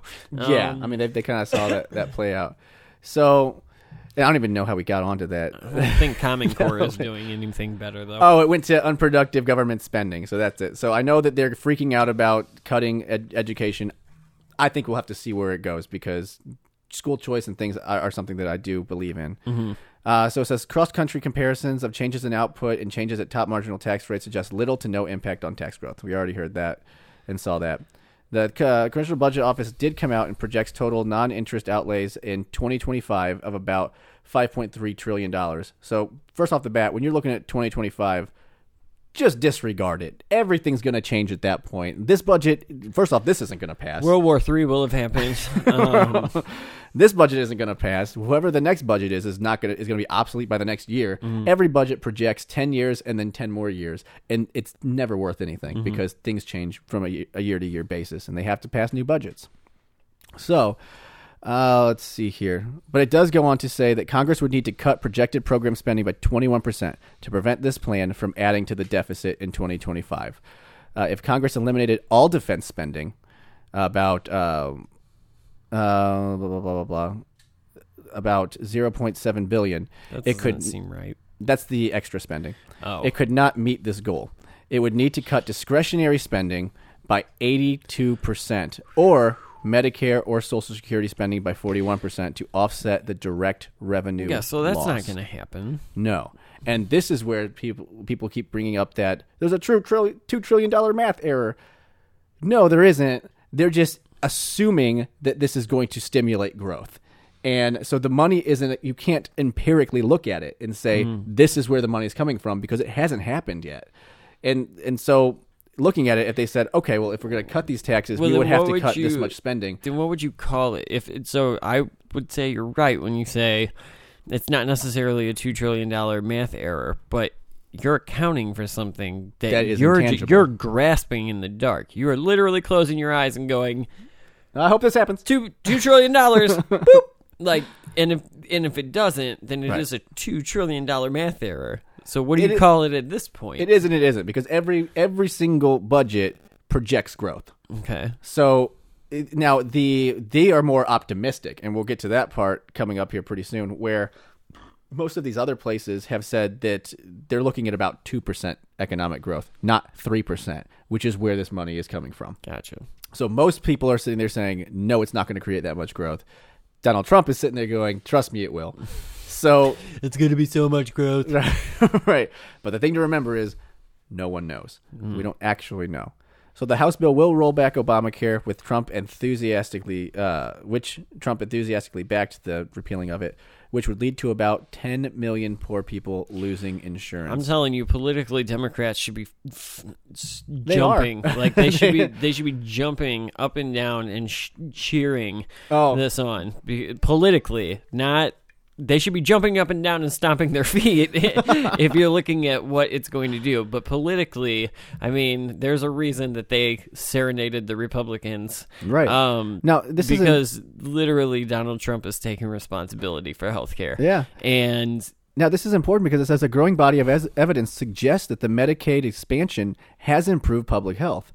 But conservative Republicans have been trying for decades to cut back the program, arguing that it is ineffective and too expensive.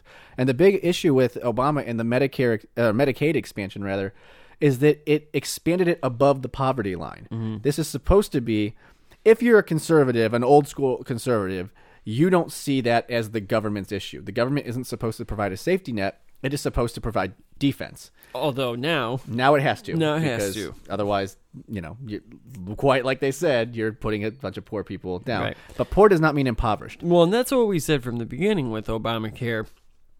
In 2009, you and I sat in a basement somewhere and said, well, this is it now. Like, this is the new system now, because I don't care what Republicans tell me for the next 7 years about repealing it. They're not going to, because if they do, they're going to take insurance away from people. Right. And that's not going to play. So this is not, I can't guarantee because I just can't, but I would think this is something that's not going to make it in the final version. You're not going to be able to. I would think that if Donald Trump was smart, he would not want to repeal Obamacare. He promised during his campaign that he wasn't going to. He said, I am the only conservative that will not cut Medicare, Medicaid, and Social Security. Right. He's not cutting Medicare. He's not cutting Social Security. In his budget, he's cutting Medicaid. So we'll see if it actually happens or not. Well, and you saw those reports over the weekend with people that live in, like, I think it was like Appalachia, but it was like an area where it typically votes Democratic, and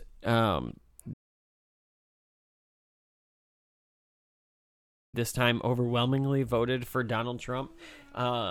And like they're doing a bunch of interviews this weekend, like, he's taking my Medicaid.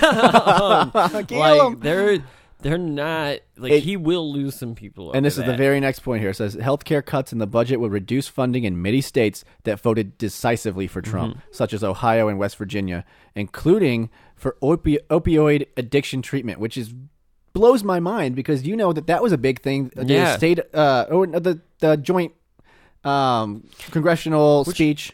He brought that up, and I was like, "Whoa, I want to hear more about this." Well, and I'm sorry, but that pisses me off. That sucks. Like, there is an epidemic in America right now. Right near? Right near. Heroin is at the it's exploding. It touches everyone. Yes, like, it's insane how many cases we hit here, and even close to us. I don't hang out with a bunch of shitty people. But I do know a lot of people who have been affected personally by heroin. Whether I don't personally, but I hear about it at work where they say like someone's daughter or someone else, someone's friend's daughter, and they were like, she had everything going for her. These are people that aren't. I know people who have lost multiple people in their life, and it's and it goes directly back to pharmaceutical over-prescribing oxycodone and things like that. But that, other than the fact that his promise was to expand those programs to help people with those addictions, even if that wasn't his promise, this would piss me off a little bit because like, this is something that we need, and like, we really need this. We need to get on top of this because this is what crack was in the 1980s is what heroin is now, and like, people are dying, and the country, society is getting really sick from this. Right. So I really have a personal issue with those things being cut. Right. So here's kind of a rundown of the things that are going to be getting cut. Department of Labor, you're seeing a 19.8% budget decrease.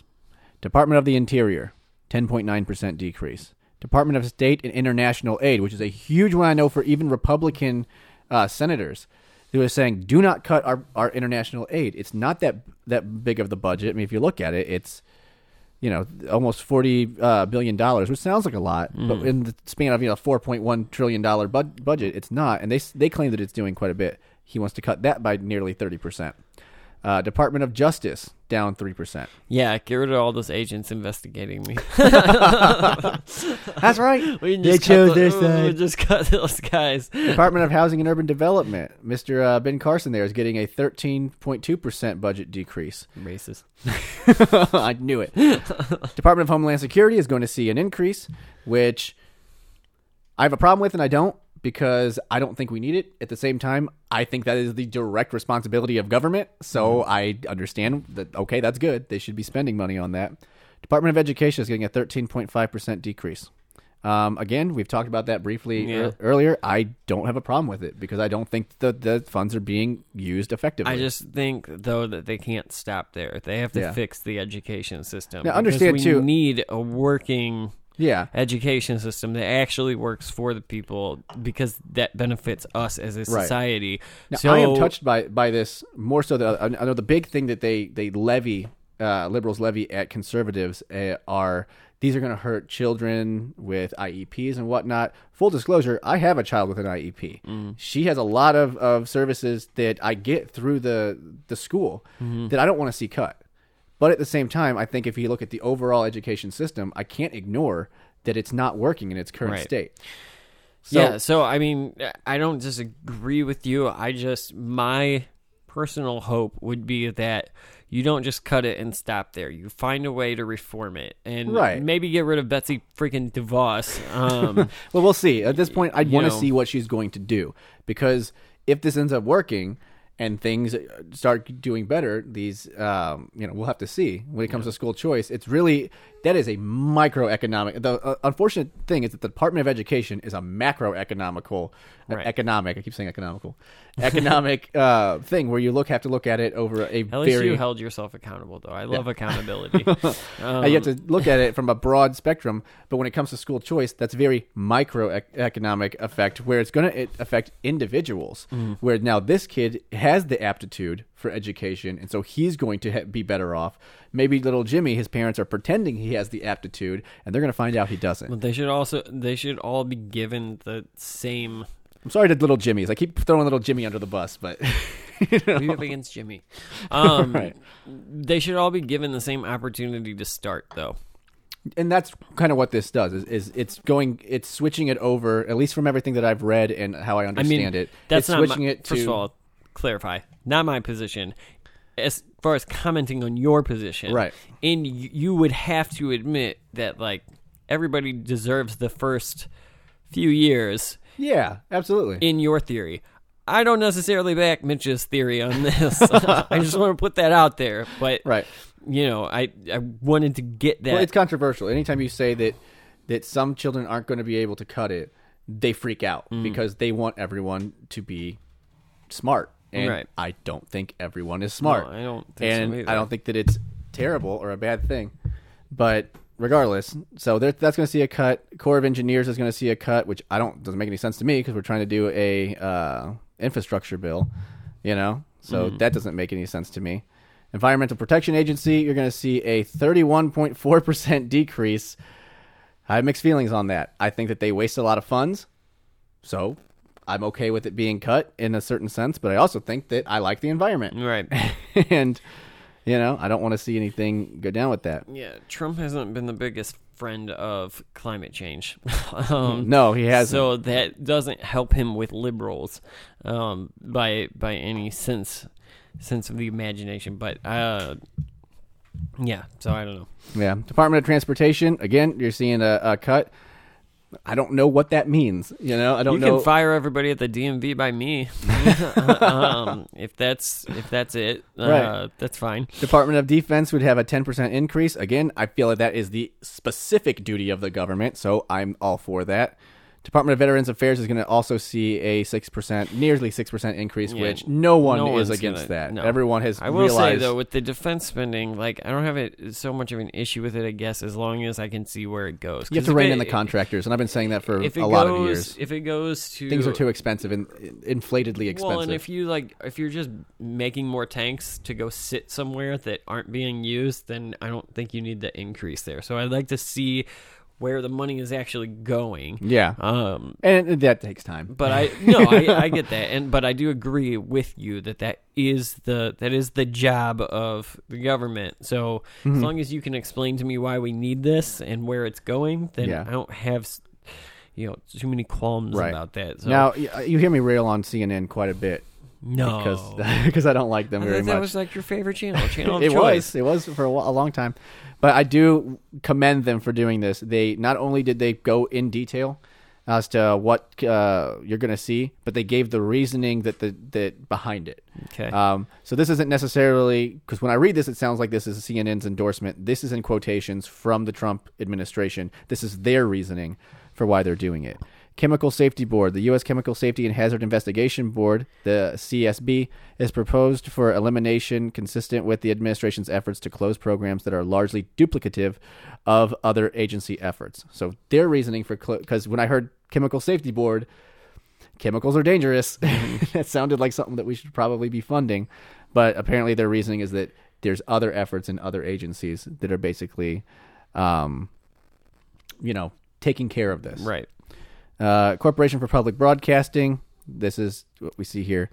Their reasoning for cutting this is the budget proposes the elimination of federal funding for the Corporation for Public Broadcasting, CPB. It represents a small share of the total funding for the Public Broadcasting Service, PBS, and the National Public Radio, NPR, which primarily rely on private donations to fund their operations. To conduct an orderly closeout of the federal funding, the budget requests $30 million, which includes funding for the personal cost of $16.2 million retail cost of $8.9 million, and other costs totaling $5.4 million. And I completely agree. I think that I know that was a big one on social media. They were like, he's trying to cut NPR and PBS, and we need these and whatnot. They get so much of their funding from private. Mm-hmm. And let's be honest, NPR doesn't like Trump. And they don't like the government and all of that. I don't see why they should pay for it. All they do is just talk shit on him the whole time, and they don't need the money. I mean, if anyone has listened to NPR, you know that they are going to badger you for weeks at a time to get their money. And when we look at it, I mean, it's $30 million that we can cut. It isn't necessarily, you know what I mean? It's not like it's promoting. I don't know. It seems like it's promoting their agenda. You know what I mean? Like, we're giving them federal money so that they can talk about their own opinions. Well, and that doesn't make sense to me. Well, I think that, I don't know. I would like to see what NPR does, because there are a lot of, like, I think if you step outside. Do we need to pay $30 million for Wait, Don't Tell Me? And I wouldn't give him 30, but I'd give him a bunch. I like that show. But what I would say is, like, I would like to see what else NPR does. Because if you step outside of NPR's political analysis, which I tend to disagree with you, like, they do their journalism side of it, like their web articles and whatnot, do seem. Even when I was listening to it on the radio, I felt like it skewed liberal. See, I didn't. It does a little bit, depending on who was hosting whichever show you're talking about. But I feel like they still try to present a very, like, this is what. If they're talking about politics, they'll talk about, like, this is how this side. They very much try to stay in the middle, at least. Now they may give you. Let's say that they have a panel show, right? They might put 3 liberals on it and 1 conservative, or 2 liberals and then the liberal host and then a conservative. So they're skewing it in that way. But the host usually, at least in my experience, still stays outside of it and presents it as, this is what this side thinks and this is what this side thinks. They don't tend to take so much of their own. I think where the problem comes in is that they do kind of what you've described, but more often than not, when I was listening, they didn't present that other side, or they underrepresented the other side. And then when you do it that way, it comes out looking like the outcome that the left wants is the true outcome. And I feel like they get underrepresented. They underrepresent the conservative viewpoint. Maybe, but especially in this specific day and age, the conservative viewpoint and the Trump supporter viewpoint aren't always the same thing. That's true. But again, I just don't think it's hard. It's hard to represent somebody who is a smaller percentage of the larger population. Well, and to be honest, I mean, if you're looking at conservatives in, like, I think they're increasing the defense by $30 million or so. So, like, I'm totally fine. So they're literally just cutting wait, don't tell me, and just throwing it into the guns that they're giving to Saudi Arabia. That's good. I don't think it's bad. So, National Endowment for the Arts. I know I saw a couple people online that were railing against that. The budget proposes to begin shutting down the National Endowment of the Arts in 2018, giving the notable funding support provided by private and other public sources, and because the administration does not consider the NEA activities as its core federal responsibilities, and I could not agree more. I do not think that it is the government's position to promote art. That doesn't make sense to me. I love art. I love everything with art. I'm a music maker. I like everything about it. Why is the government funding it? I don't get it. History is fun. Just throwing out answers. History. I don't know, man. Right. Do you know what the Mona Lisa is? Well, somebody funded that shit. So that's all I'm saying. So again, like, I don't think it's their job, and I totally agree with their reasoning for cutting it. Like, it doesn't. I understand that we like it. My thing here, and, like, if you're watching TDAW, the webcast, if you're watching on YouTube and whatnot, you see a lot of facial expressions when I'm not talking over here. My thing here is that with some of these cuts, it doesn't personally bother me, but I'm not going to take a position, because I would like to see. First of all, I don't know enough about where all this money goes currently. Secondly, the administration can present, or Congress can present, well, if you cut this money, this is what it's going to do. But until I see that, then I go, well, is PBS hurting me? Is PBS, like, I like PBS. I don't think they're fine. I don't know. So I just, like, there's a lot I don't think we should be paying for it per se. But well, if it benefits us to not pay for it, like, I guess I would like to. That's where I kind of reserve well, it's going to myself. save money, so like, you have to depend on where's that money going at right, that point. Yeah, which I'd like to see it. Like, that's, well, it's not like they have it marked. It's not like this is the dollar that's going here. I mean, they have serial numbers. So. They could. They could. Right. So we're going to skip the department. Yeah. Writing notes. Yeah. Secrets are no fun. They hurt everyone. Department of Energy. Anyway, we could go through every single one of these and get the reasoning for them, but I think we pretty much did a good job there. I'll conclude this now at this point. So, in conclusions for this this budget, Trump's tax reform plan. In conclusion, we don't know. Right. Trump's tax reform plan would boost incentives to work, save, and invest, and has the potential to simplify the tax code.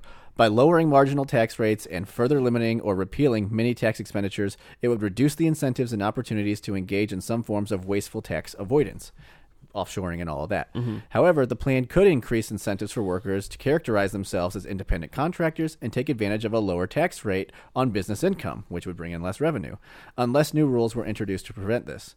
The proposal would cut taxes on households at every income level, but much more of a share of income at the top. The fundamental concern the plan poses is that barring extraordinarily large cuts in government spending or future tax increases, it would yield persistently large and likely unsustainable budget deficits. So I went into this $2 trillion math error, but I think we already covered that. Yeah. Some parts of the budget do seem to contradict itself, which is kind of another claim that they were making. So some parts, one example of this is citing that we will abolish the death tax, which is, if anyone doesn't know, they tax as soon as, if you have an estate of, I think, $500,000 or more, which includes your house, any cars you might own, all your equity, everything that you'd have, boom, you're hit with the estate tax, which is why they call it on the point of your death, which is why conservatives call it the death tax, because you're literally taxed for dying. Mm-hmm. And then they take it was at 1.50%. I don't know what it is right now. It is some bullshit, though. I think it is. Yeah, it's just like, oh, well, you have too much money, so we're going to take it because you're dead. And so they're claiming they want to abolish that. However, later in the tax plan, they account $350 billion of revenue generated by this tax they want to abolish. So there are some math errors. Yeah. Is it $2 trillion? I don't think so. But I can understand why some people empirically look at it and say, where is this? It's just because it's a shot in the dark, right? Yeah. Like, they know what can happen from this. They just don't know what will happen. And until they know what will happen, then, you can understand why that number comes up. This could be a $2 trillion error. It might not be. We're just assuming that the economy is going to grow. Right. So we're going to have to wrap it up here because we're almost at an hour. I know we didn't really get into the corporate tax rates or anything like that. But obviously there's going to be another budget. There's going to be a Senate proposed budget and things, and we can get more into that. I just like talking about budgets. So, right. So, yeah. I think in conclusion, we're going to have to wait and see. I don't think this is going to pass. Obviously, it never does. No, I don't think it will either. And I think that whatever budget does pass will probably kill your babies. So, on that, we agree. We do.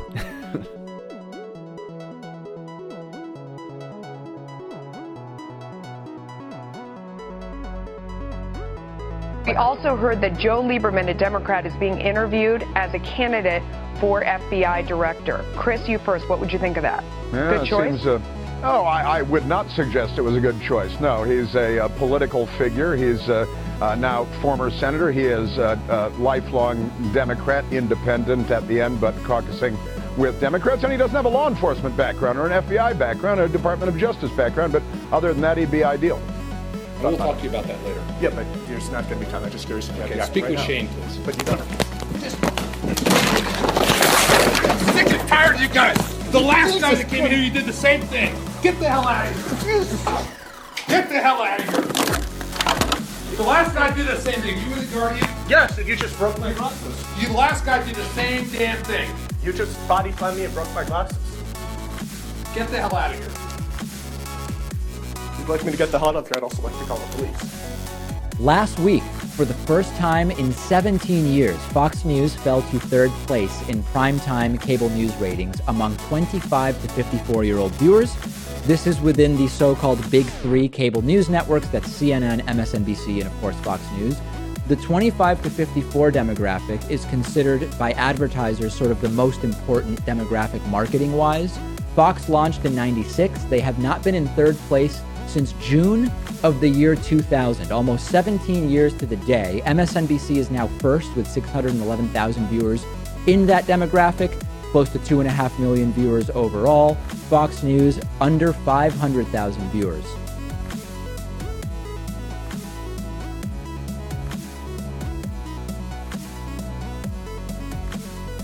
Okay, so obviously it's time to wrap up the week. Yep. And so we'll jump right into the speed run now. And I guess the first story we can go ahead and talk about is one that got covered just slightly last week. It was really just a blip. This was, of course, before Trump left for the foreign trip, and we were heavily enthralled in scandal last week, so nothing really made the news other than that shit. But FBI director, obviously James Comey, is not there anymore, and we talked a lot last week about Bob Mueller and all of this stuff. But what we didn't talk about are the names getting tossed around to replace James Comey. And, I've heard of a few of them. And the White House has said, because Trey Gowdy's name was tossed around, and Gowdy then removed himself from consideration and whatnot. Right. The White House seems to be alluding to Joe Lieberman being the number one name being tossed around. If you're trying to get somebody who's not political, like James Comey, I think you're barking up the wrong tree there. Right. First of all, screw Joe Lieberman. Joe Lieberman is a Democrat when you want him to be. He's a Republican when you want him to be. Pretended to be an independent, but it was like right. He'd always seem to be on one extreme or the other. Right. In one election, he's buddy with the Rudy Giuliani type, and in the next election, he's Al Gore's freaking vice presidential candidate. Yeah. Plus, he's a senator, so I don't even understand why he would be considered. Here's my thing, and then another name that was being thrown around too was Merrick Garland. Some Republicans were throwing that one around to appease the Democrats. Right? Is he even qualified for that? The dude was a judge, not a law enforcement. I guess technically law enforcement, but not an officer. Not a director of the FBI. It just seems to be. So anyway, someone has to come up from the organization. I would think. My advice to Donald Trump, and I'm sure that he loves advice, is don't. What the hell are you doing? First of all, Democrats will eat you alive for that. I don't think that would get through. I don't even think that. No way. I don't think that with Republicans that would get through. Right. Joe Lieberman is too much of a.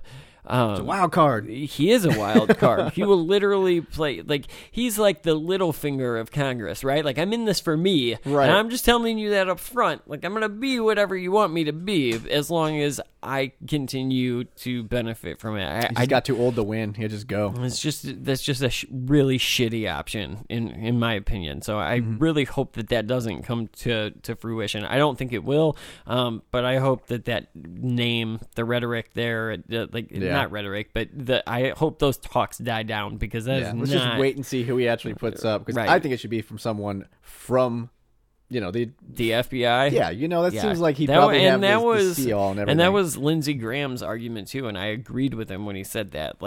Pick somebody. Don't do a political move. Do the move that actually is going to create results. Yes. Do what Obama did, essentially, right? I mean, Bob Mueller retired, and James Comey was next in line. You just promoted within. That's what you do. Now, James Comey didn't turn out to be, the greatest, and you can have whatever opinion you want on that. He was But fine until the political election. move, or the appointment was I think a good decision, and I would have probably made the same decision with James Comey. You're next in line. Yeah, especially at that time. I don't know shit about the FBI, so as the president, so I trust you guys know what you're doing. Here you go. Next in line gets the job. That's what I would think. Yeah. Joe Lieberman, no, F that. I'm not buying that. I really hope that doesn't happen. So yeah, we'll just wait and see. Yeah. So there's that. Another big story this week was newly elected Montana Congressman Wrestling moves over here, right? Greg Gianforte. He gave him the stunner first, and then gets I guess he gets. I'm trying to not use the word attack because what he did was attack. Yeah, he definitely attacked him. But he's getting questioned by a reporter from The Guardian who apparently, they've had several interactions with this newspaper that's trying to that's trying to get their story. His argument was the guy was there and he wasn't supposed to be there. He just kind of barged in the room and put it in his face and all that. Either way, I don't know if the end result should be you body slamming him. And there is no video of it. There is audio because the dude had a tape recorder. The audio is pretty damning. Yeah. He just immediately he's like, "Go talk to my guy," and a split second later he just attacks him. Right. I mean, yeah. There's not. It's a weird clip to run into this segment with, but yeah, all that commotion was bodies flying through the air. Right. And then the guy was just like, "Oh, you broke my glasses." And now, have you seen that guy talk since? Because I did catch an interview. I can't remember what show he was. I think it was Don Lemon, because of course it would be Don Lemon. He was on the night after it happened, and here's what bugged me. And I remember Stacey and I were sitting there watching it together. And I looked at her and was like, all right, here's my issue. First of all, Don Lemon was like, I don't want to make you relive the situation or the moment. You've been through so much trauma. Right. And we just need to. And at that moment, the dude looked down at his chest and was like, "It was the scariest moment of my life." Yeah, I know, but I'll try to power through it. Dude, you got pushed, man. Yeah. Don't be a bitch. No, that's all I'm saying. What I heard, because apparently, I don't think you should have got pushed. Yeah, no, and I don't think that He sounded like a wimp when it was all said and done. But I was like, yeah, dude, and then be a bit more than that. And I don't even have a problem with him in the moment be like, dude, because here's my take on that. After he got pushed, he was like, "You broke my glasses. You broke my glasses." To me, the reason he's saying that isn't because he's actually that affected by it. It's to get it on audio. I don't have a camera. Right. I have a tape recorder. Like, get out of here. He's like, "Well, I'm going to stay. I'm going to call the police." So I want to make sure that my story is being recorded. That's why I'm now narrating the events that are taking place in the room. That's kind of how I took that. Now, I did have more of an issue when he went on to CNN the next night and was like, all right, let me try to get through this tough moment in my life. Dude, you did just You got in a bit of a pushed. fist fight. Come on. You shouldn't have, and that guy should be held accountable for what he did. And what's crazy now is that Trump surrogates are calling for him to step down. I've heard everyone they told him to apologize. He actually did do it. I know that Mackenzie...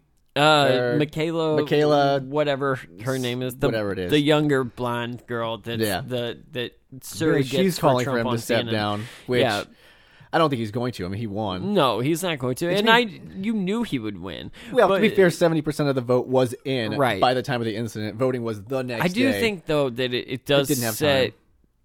Time. We're at a bad place now if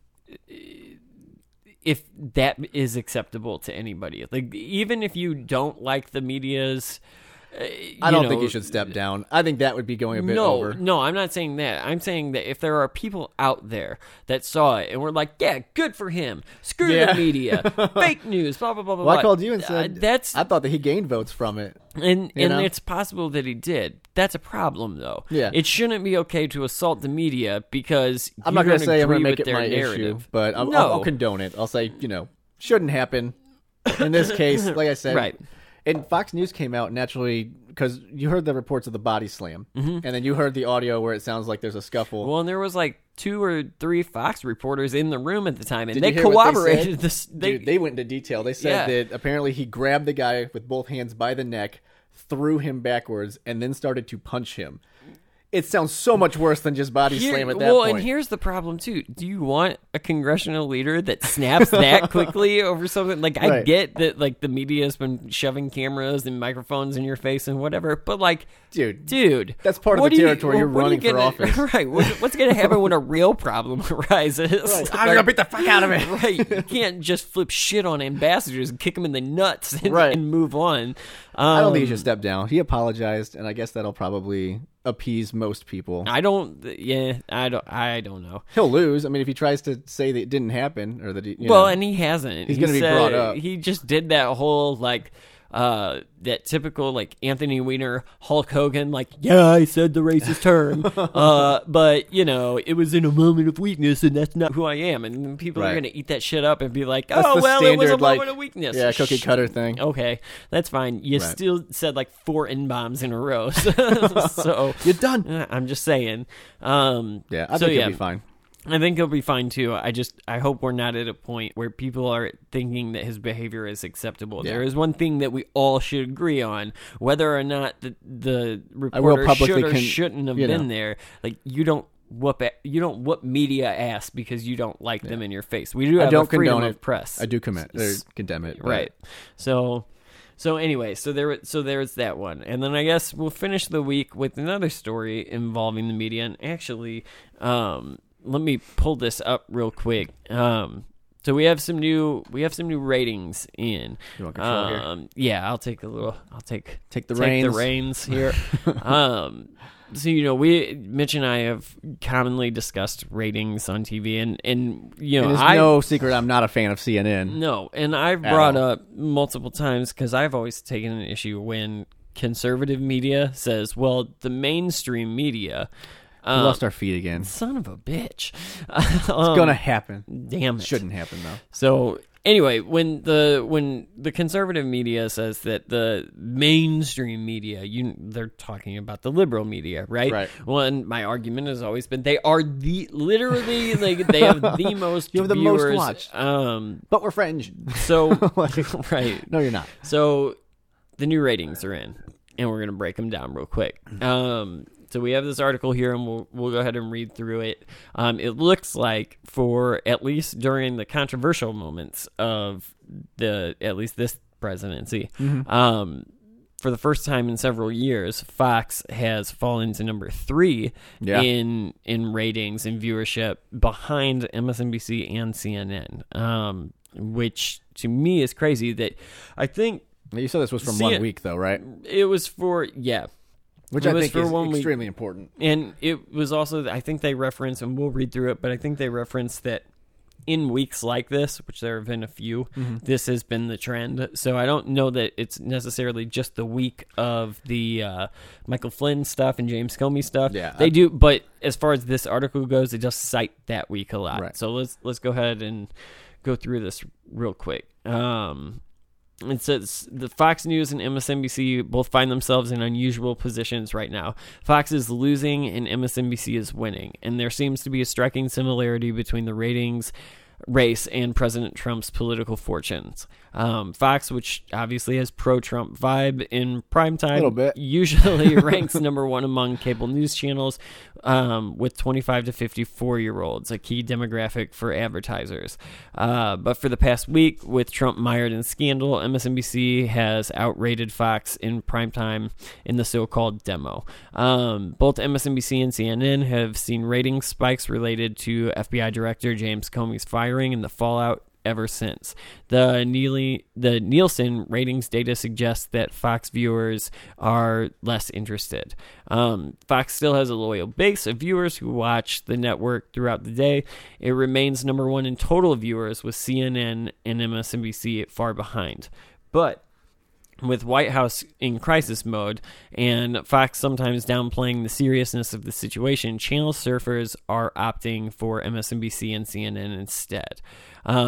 So far this week, which was a couple weeks ago, last week. I would think at the beginning of the James Comey. Right.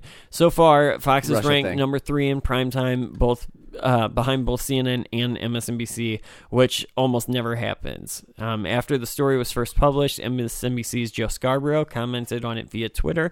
He wrote, Fox News Channel has been third in third place because, one, conservative intensity has plummeted, and two, they're not covering the story. He said the GOP should be concerned about the decline in conservative intensity. I disagree with that. After the Washington Post broke the news that Trump shared highly classified information with Russian officials, MSNBC was number one with an average of 662,000 demo viewers during prime time. CNN averaged 608,000 and Fox averaged 499,000. Still don't like that they're calling it news. They're still presenting it like it's a fact, and that irritates me. Well, I mean, to be fair to the article, Fox News is calling it the same thing. Yeah, so they're all calling these leaks. They're not calling they're calling them leaks from anonymous sources, but they're still at that least one said broke the news. They're that acknowledging, at least seemingly, that they are leaks, which then begs to question: are they real or are they not? Because if they're leaks, then you would assume they're real. And if both forms of media are reporting them as leaks and not false information, one would assume they were real. We're always take an issue with that. Anyway, those are big spikes for MSNBC and CNN versus a typical night for Fox, meaning the conservative skewing network did not benefit from the ultra-active news cycle.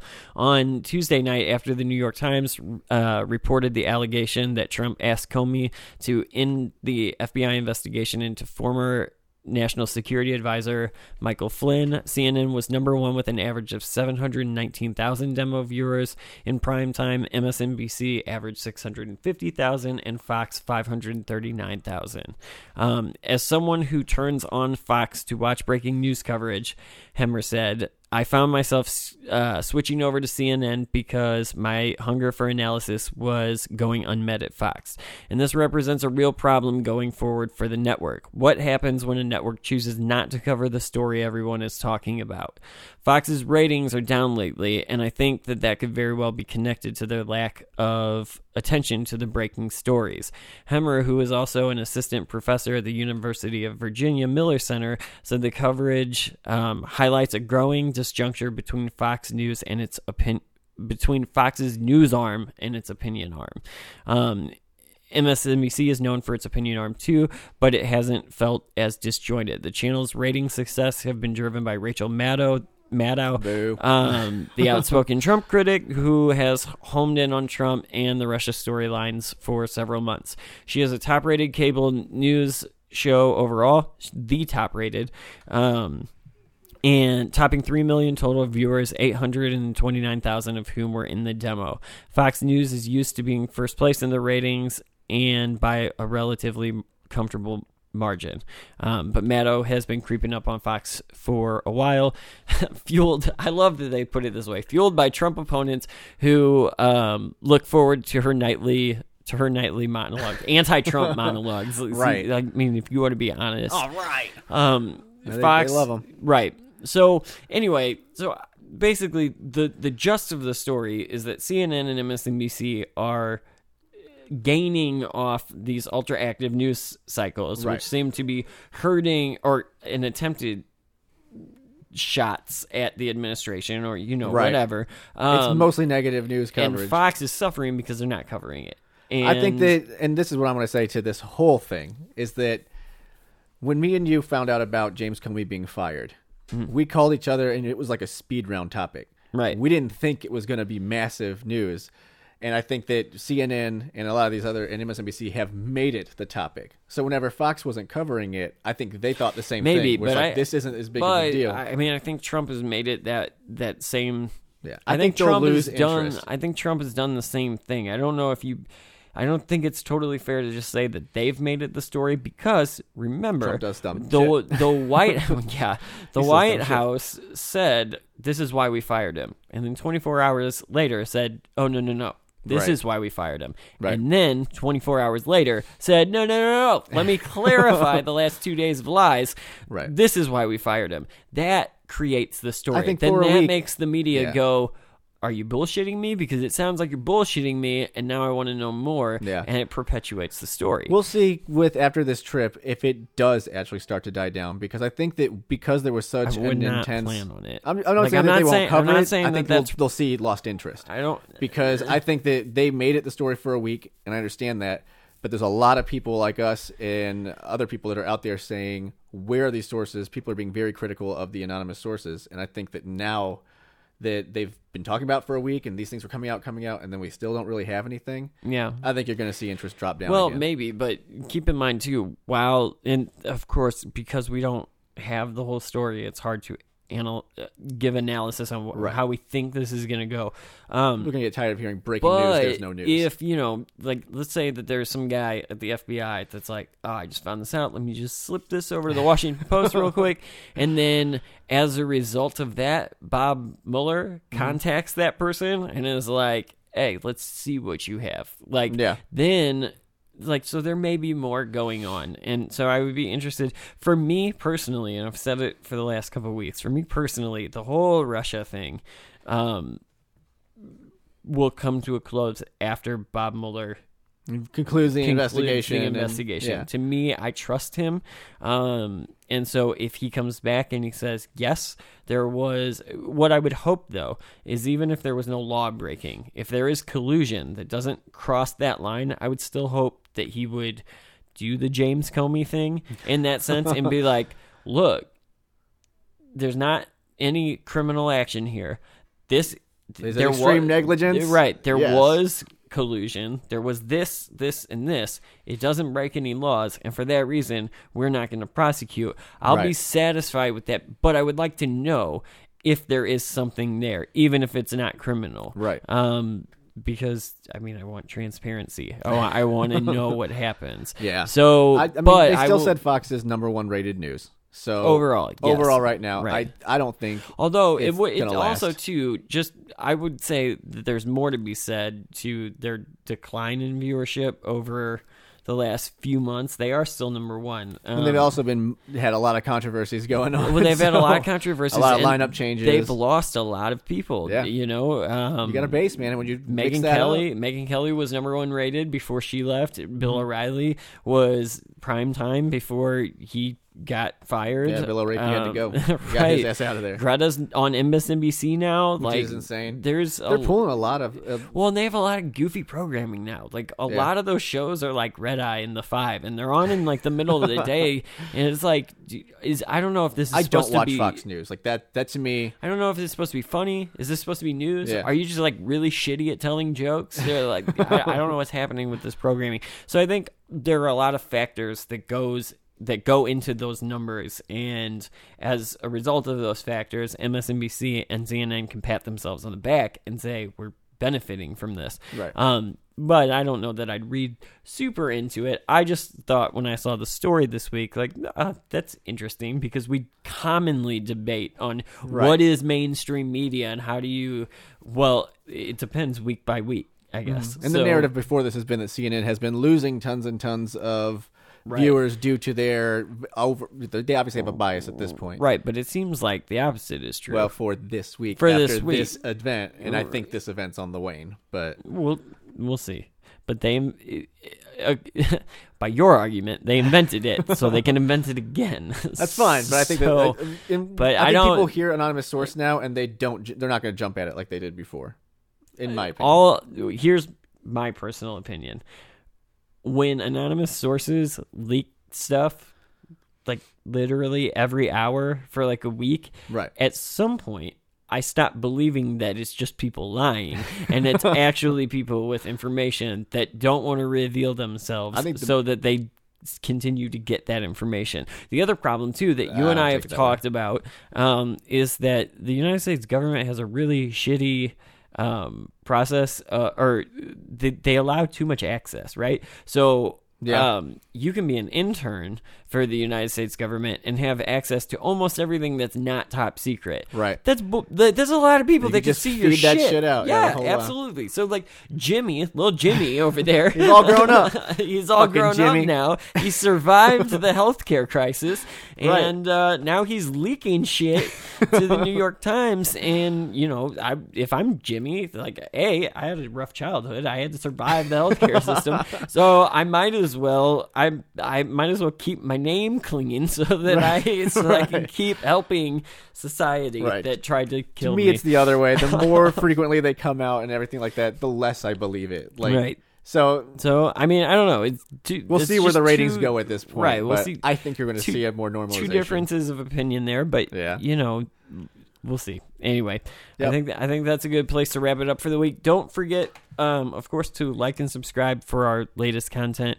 Of course, we'll be available.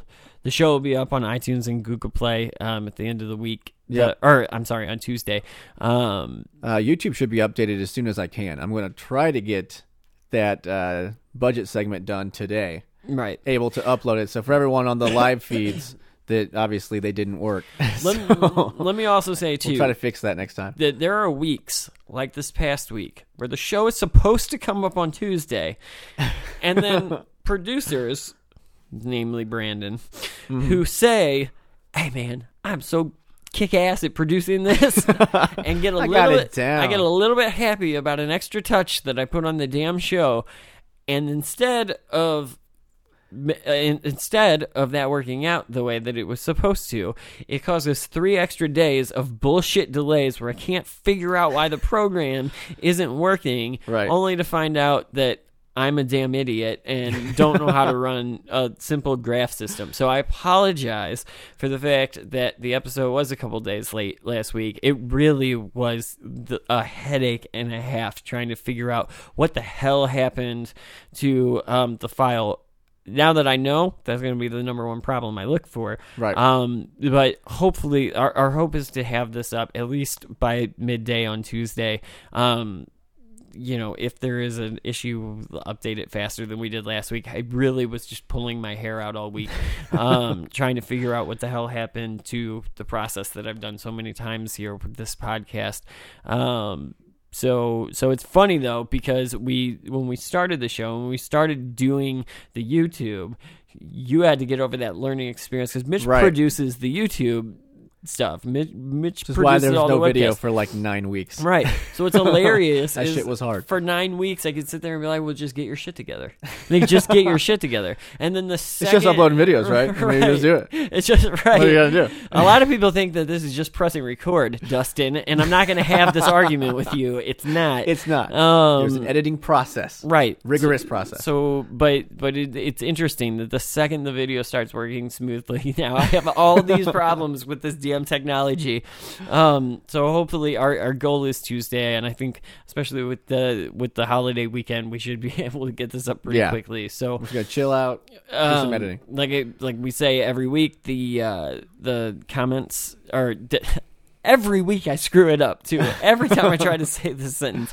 The links to the topics discussed, of course, will be provided in the comments section, along with our goofy hashtags that just kind of randomly show up. And anyway, I think that's a good place to leave it for the week. So hope everybody has a good Memorial Day weekend, and thanks for listening. And as always, now we will leave you with the alternative fact of the week. Our top story, U.S. President Donald Trump back at the White House after an 8-day trip to the Middle East and Europe. But while he was gone, the political firestorm back home over Russian meddling in the election grew even bigger. Mr. President, is Ukraine trying to set up a back channel to the Russians?